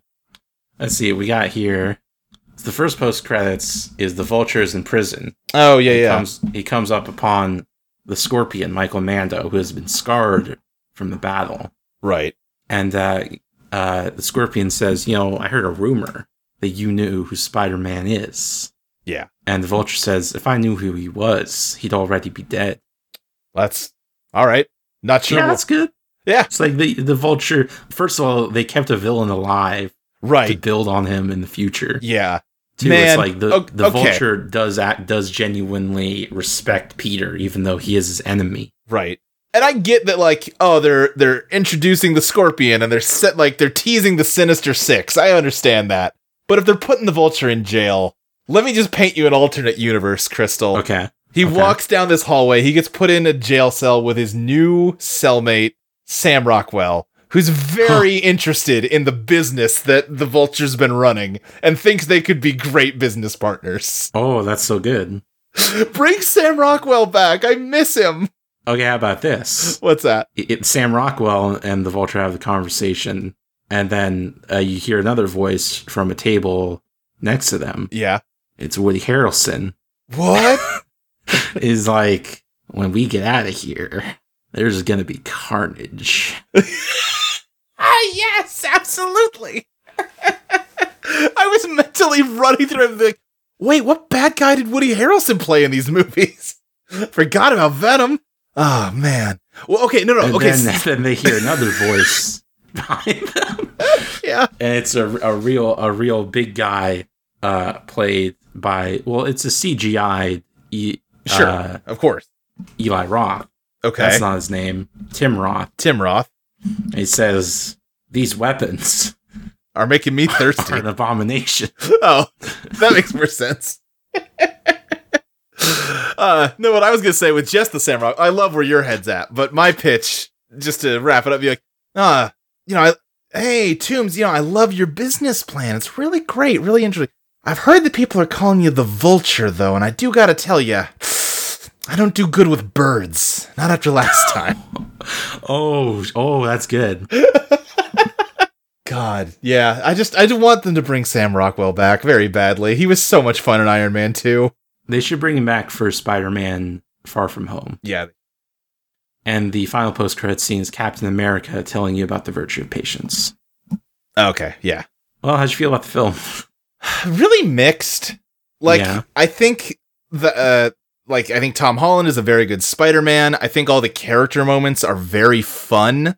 There's a lot of bits in this movie that I enjoy a lot. We talked a lot about how much we like Michelle, but the plot of it is not very good, and I don't think it comes together in a good thematic way at all.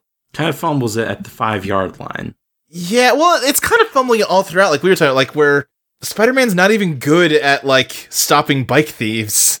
No. Yeah, I don't know. I like the basic idea of this movie, but it needed some rewrites to really work, I think.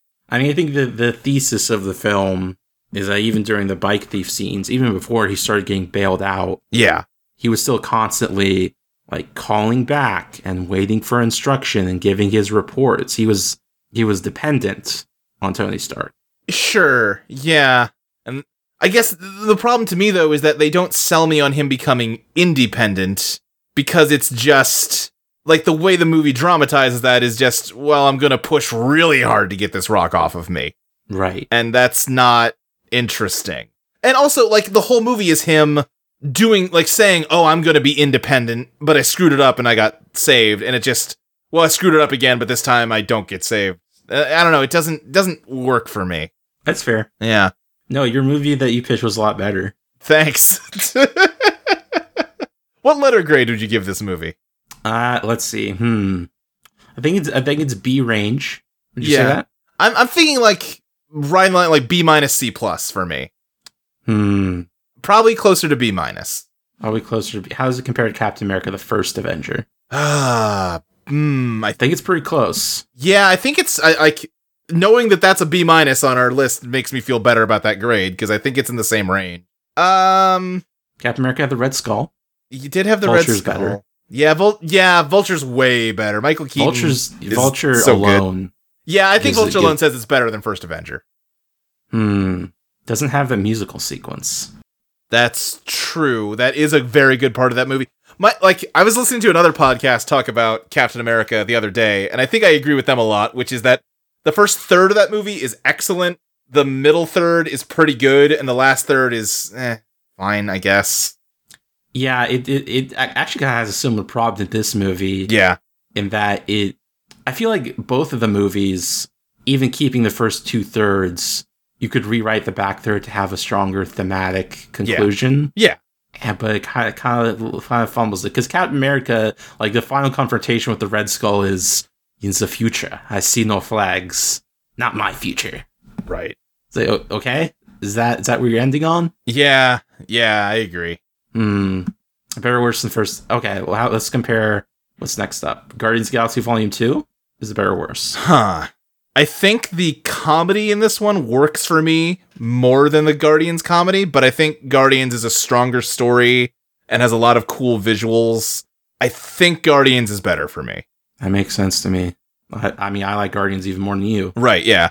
How's it compared to Iron Man 3? Another movie that kind of has a rough third act. Yeah, it's almost like that's a recurring issue with these movies. Yeah. It's almost like Thor is so high on my list, almost exclusively because it doesn't suffer from that problem.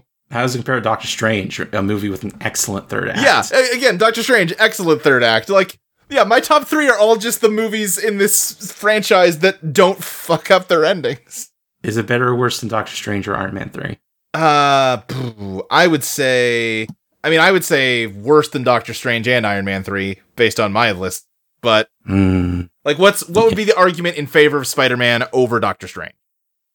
Doctor Strange. I like Doctor Strange. Doctor Strange is a pretty full, coherent film. Less racist than Doctor Strange. It is less racist than Doctor Strange. Villain's not as good. In Doctor Strange, yeah, that's very true. The villain's kind of lame in Doctor Strange. I think I like Doctor Strange more. Okay. We both rank it just above Captain America, the First Avenger. Yeah. All right. Yeah. And for you, that's like right in the middle. For me, that's like the upper third. And I too will give it a B-. We agree. Hey. Great. Classic. This is classic McCuckham. Absolutely. I was expecting a bigger fight about this movie, honestly. Because a lot of people really love this movie, and I think it's, pretty good. I tell you what, this movie looks worse in light of Into Spider-Verse. Right? Yeah. Into the Spider-Verse is amazing, and this movie is, like I just said, pretty good. Let's do some grade analysis of what we got so far. Yeah, sure, hit me. So we both agree, Phase 2 not as good as Phase 1. Absolutely. And Phase 3 so far has actually been the best phase. Yeah, it looks like it, huh? You tend to prefer the first and third movies more than the second movie, pretty strongly. Right, which makes sense because the second movie is usually a Phase 2 movie. And I tend to think the third movie is better than the second movie is better than the first movie, generally. Right. Yeah. Your favorite Marvel superhero series is Guardians of the Galaxy. Man, what? Okay. With 2.334 from 2 movies. Doctor Strange has only 1 movie, so it doesn't count. Yeah, I feel like Guardians of the Galaxy is winning that one, like, by default. And my favorite is The Avengers. Yeah. How do you feel about James Gunn getting unfired? That's kind of what I thought would happen, but not this soon. Yeah. I think we talked about it before. I think the feeling I've come down on all of that is that, you know what? James Gunn is a real rich dude, and I really have a hard time caring all that much about his career as a result. Right. He's gonna be just fine either way. And even if I like Guardians Volume 2, it's not like he is an artist of his generation that we were being deprived of, Right. He's a pretty good filmmaker that I could have lived without seeing any more movies from ever again. I'll probably watch Guardians. I will, because I have this podcast. But, like, I don't know. I have a hard time caring all that much one way or the other. Well, now we're in an interesting horse race. Huh. Because previously, James Gunn was going to be the first person to direct all 3 movies of an MCU trilogy. Right. But now that movie isn't going to start production until 2021, you think Ant-Man, Peyton Reed will beat him? I mean, maybe. Maybe. I guess, yeah. Like, I don't follow Marvel news. I don't know, like, what their docket looks like past Spider-Man. Well, I'll show you. This is Phase 4 in roughly... Oh, I see. So we got... the order, I think. Yeah, another Spider-Man, then Black Widow, the Eternals. I don't even know who the Eternals are. Black Panther 2, Doctor Strange 2, Shang-Chi, don't know what that one is. Ant-Man. Master Kung Fu. Okay. I mean, based on your schedule here, it looks like Ant-Man 3 is going to come out before Guardians 3, so... That's what I think. Okay. I'll trust you. You care more than I do. So you're probably more right than I would be. Okay. You want to answer some questions? Let's answer some questions, why don't we? Answer some cues. Get some cues, get some A's. Yeah. And you can send questions in to mcucompleteme@gmail.com, or just follow Crystal on Twitter at arcanecrystal and wait for her to tweet out a question post in all caps like she does. Yeah, I'm looking it up right now. Okay. Evan asks, do you think the low stakes of the film help or hinder it? Help, I guess, right? Yeah, but I think like you were saying, I think they could probably stand to be just a smidge higher. Yeah, well, I don't even, like, it should be more about the, like, split between superheroes just, like, saving people from stuff and superheroes fighting ultra-powerful villains. Right, because they keep saying, like, oh, selling these weapons to the neighborhood is going to be really dangerous. But, like, I guess they show Delmar's Deli being blown up. Right, I think they use that as the shorthand for why what the Vulture's doing is bad. Yeah, because I think I could have used a little smidge more of that. I agree. But it is generally a good idea to make this be lower stakes than the average Marvel film. Yeah, I think so. Especially because it gives them the opportunity to talk about, let the Vulture happen and Michael Keaton happen. Yeah. Which is good. Let's see. Ty asks, what do you think are the defining things that make a good Spider-Man movie? What beats do you need to hit, and what should you avoid? With great power comes great responsibility. Yeah. Yeah, I mean, I feel like the main thing with Spider-Man should just always be that being a superhero is a real pain in the ass. Yeah, we haven't talked about this yet, is that Peter is often portrayed as being poor. Yeah. And he's not in this one. Yeah, I guess he's not really. Being Spider-Man is, like, it puts pressure on his life in the sense that he can't be in the academic decathlon, I guess. Right. But it's not like, hey, I'm gonna be evicted. Right, well, yeah, but he's, a high schooler. Yeah, but that comes to the point of Aunt May again, is like, often in Spider-Man stories, Aunt May has a tough time affording her apartment. Sure. On the single income, especially since often she is retired. Yeah. But that's not, like, money is never an issue in this movie. Yeah, it's not what this movie wants to talk about. Which, yeah, kind of begs the question of, well, what is this movie talking about? Because, hey, if Spider-Man was poor in this movie, you could write a cool script revolving around what we were talking about, where the Vulture poses as someone of a lower class than he actually is. And like, Spider-Man is the actual working class person in this conflict. Yeah, you could do that. That would be an interesting way to go. Man, this movie is quickly approaching Iron Man 2 levels, where it's like, I could write a better movie based on these building blocks. Right, yeah. But I guess it's always easier in hindsight. I guess. Yeah. Yeah, I feel like the main thing with a Spider-Man story is that, hey, having superpowers is really fun, but being a superhero sucks. Yeah. Because it ruins your life. But you have responsibility. Right. And, and then sometimes there's dance numbers when you become the evil superhero. I cannot wait for us to do the Raimi movies. The Raimi movies are arguably the best superhero movies. I do not think I have seen Spider-Man 3 since it was in theaters, and I am excited to rewatch it. Great film. Fine film. What other questions we got? Tank Hammer asks, what suit powers do you think Tony put into the costume that Peter didn't discover? He probably pretty much got them all, because he had that scene in the warehouse where he's just kind of goofing off with the suit. Probably like, I think there's just like an internet browser in there, probably, right? Yeah, there's probably like YouTube. Yeah. That would have been a good scene if he was like doing a stakeout at some point, and just you see his like point of view, and inside the spider suit, like he's just got a little picture-in-picture of like a YouTube poop going. Yeah. Yeah. He's watching a Twitch stream. Caleb asks, do you think an origin story would have benefited this iteration? No. No, they were right to skip it. They've done the origin story of Peter Parker too many times. Everyone knows it. Yeah. Like, Spider-Verse plays on the fact that everybody knows it. Right. And, like, builds its structure around the fact that everybody knows it and is bored of it. God, Spider-Verse is a good movie. It's a good one. I need to watch it again. John Percival asks, is this the best live-action Spider-Man movie? It's not. No. That would be Spider-Man. Oh, you think the original Spider-Man? Yeah. You think that's better than 2? Maybe I feel differently on a rewatch. Maybe. Yeah, my gut says 2, but again, I have not. I rewatched Spider-Man 1 when that video game was coming out, And I was gonna watch all three, and then just didn't get around to the other two. That first one's still good. Peter is a real creep towards MJ in that movie, though. Sure is. He's got some real incel energy in a way that I was not ready for and did not care for. And Tobey Maguire is a real creep in real life. Oh, yeah. Sean Percival asks, the Vulture was just right, yeah? Tony Stark is literally the villain of the whole MCU. Kinda. Yeah? Yeah. I mean, like, again, I think what it comes down to for me, though, is just, like, yes, he's right, but also he's a hypocrite. Which is something the movie doesn't bother to really dig into. Right. It's not... It should critique Tony Stark. Yes.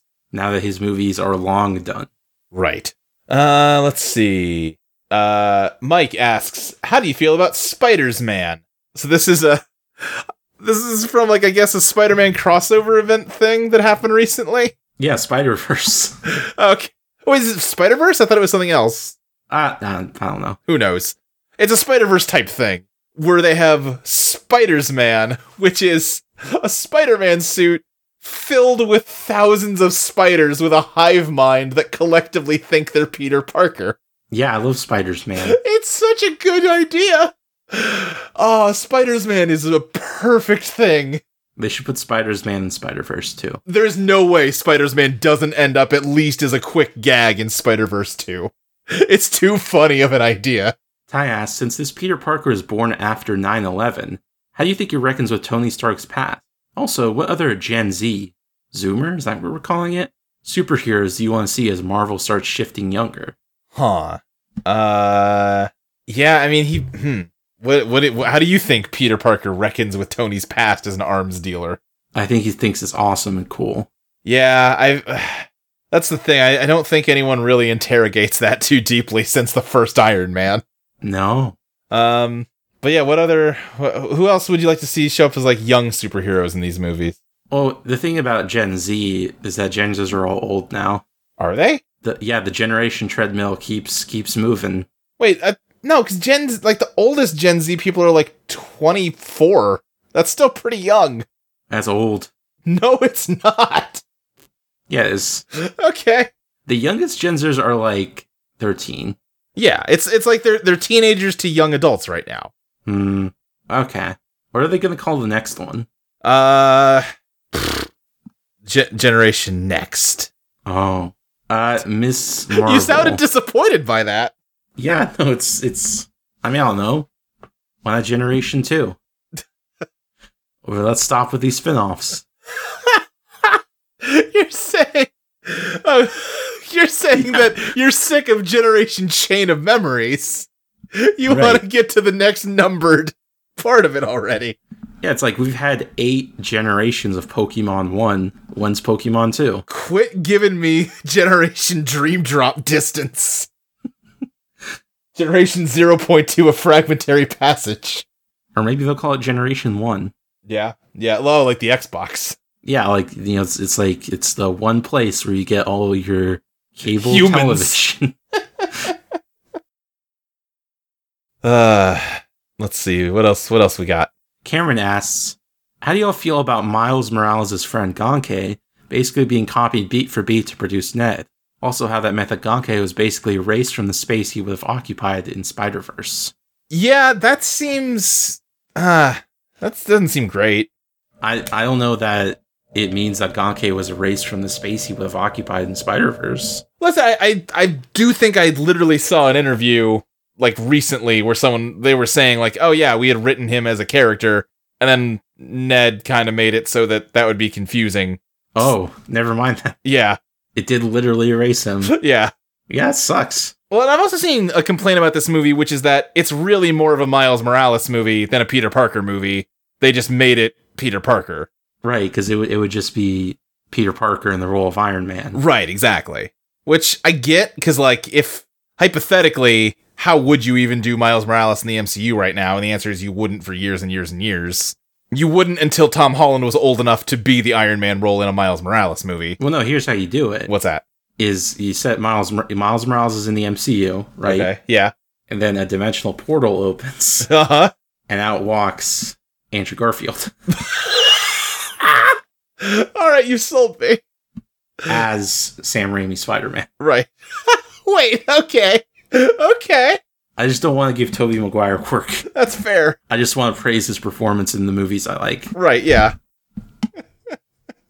No, I like your ideas. Andrew Garfield doesn't suck, right? Not to my knowledge. I'm gonna put, hey, does Andrew Garfield suck into Google. Andrew Garfield sucks. Upvote this so when people Google Andrew Garfield sucks, this appears. And it's a picture of a somewhat overweight person in a black Spider-Man costume. So. Oh, okay. So I guess there you go. Any more questions? Jordan asks, how did you find the idea of superheroes portrayed through a kid? A movie about coming of age, but with also superpowers. Were there moments you really felt relatable to being a high school kid in the movie? Let me broaden this question for you a bit. Yeah, okay. Has there ever been a high school movie you related to? Okay. Because there hasn't been for me. I'm trying to think. Yeah, I feel like I have never... Any, like, TV show or movie that's had high school in it, it's never looked like what high school was like for me. Yeah, like, it might as well be knights and sorcerers. It's just, like, a fictional setting. Yeah, like, we didn't even have, like, we had 4 periods a day, and I feel like 8 periods is the more normal one. I don't know, it's just, yeah, it's nothing, I don't know. I guess, what about, like, what's that? I think we had 6. Huh. Okay, yeah, we had 4 hour-and-a-half periods, and then, like, a half hour for lunch. Oh, yeah, ours were 55 minutes. Yeah. I guess maybe, though, beyond just, like, oh, do you relate to their high school experience? Like, did you feel, because the whole point of, like, having a teen superhero like a Spider-Man or like a Terry McGinnis is to, like, dramatize the experience of being a teenager and growing up, and, like, you know, superpowers are like a metaphor for, like, puberty or whatever, right? Uh-huh. Have you felt anything like that with this movie or another one? Where it's, like, really landed for you? Nope. I feel like Spider-Verse came close. I mean, Spider-Verse is just good, but I wouldn't say I... Yeah, I don't know if I relate in that way to it, yeah. But I'm also not a teenager anymore, so... That's true, that does make it more difficult. You forget how it was. Right.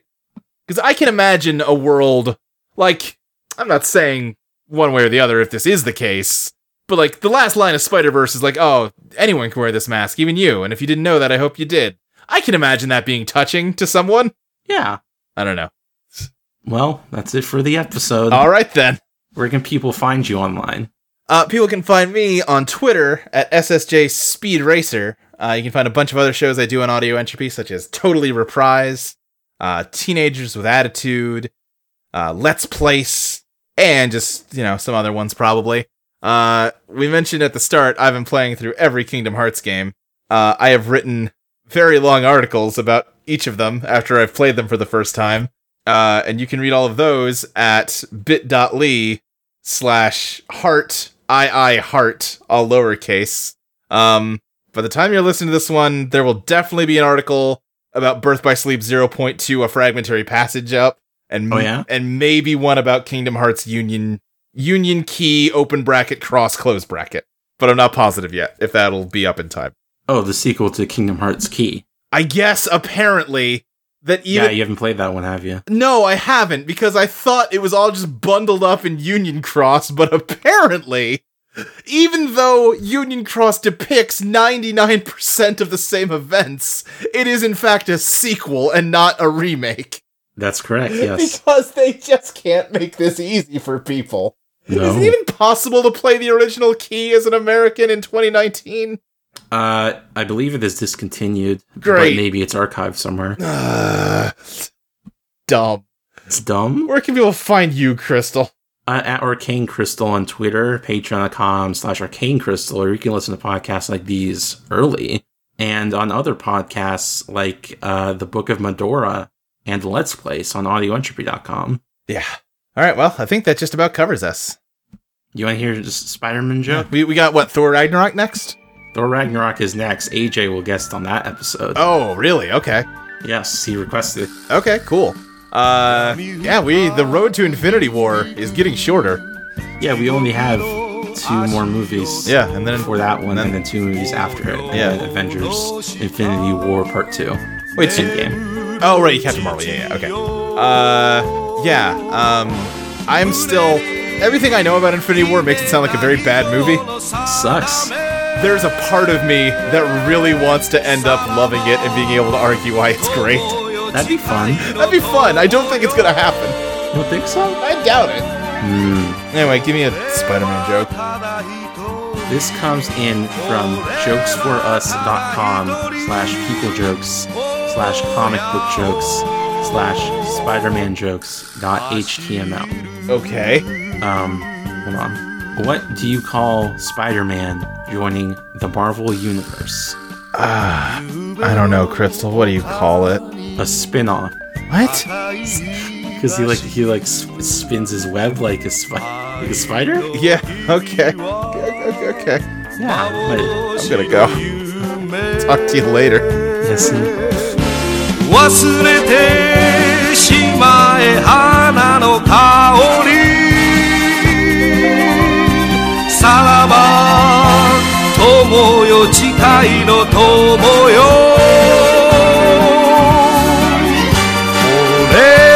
ただ一人俺はただ一人荒野を走る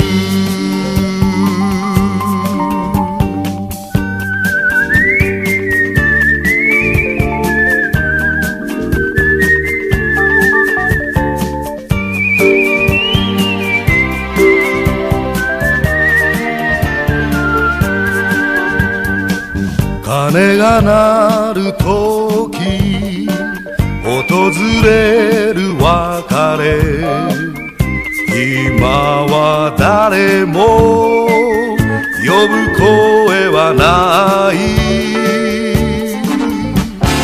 明日は虚し涙枯れて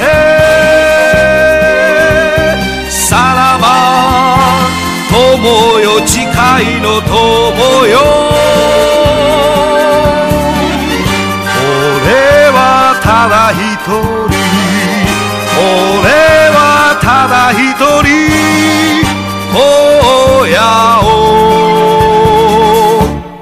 走る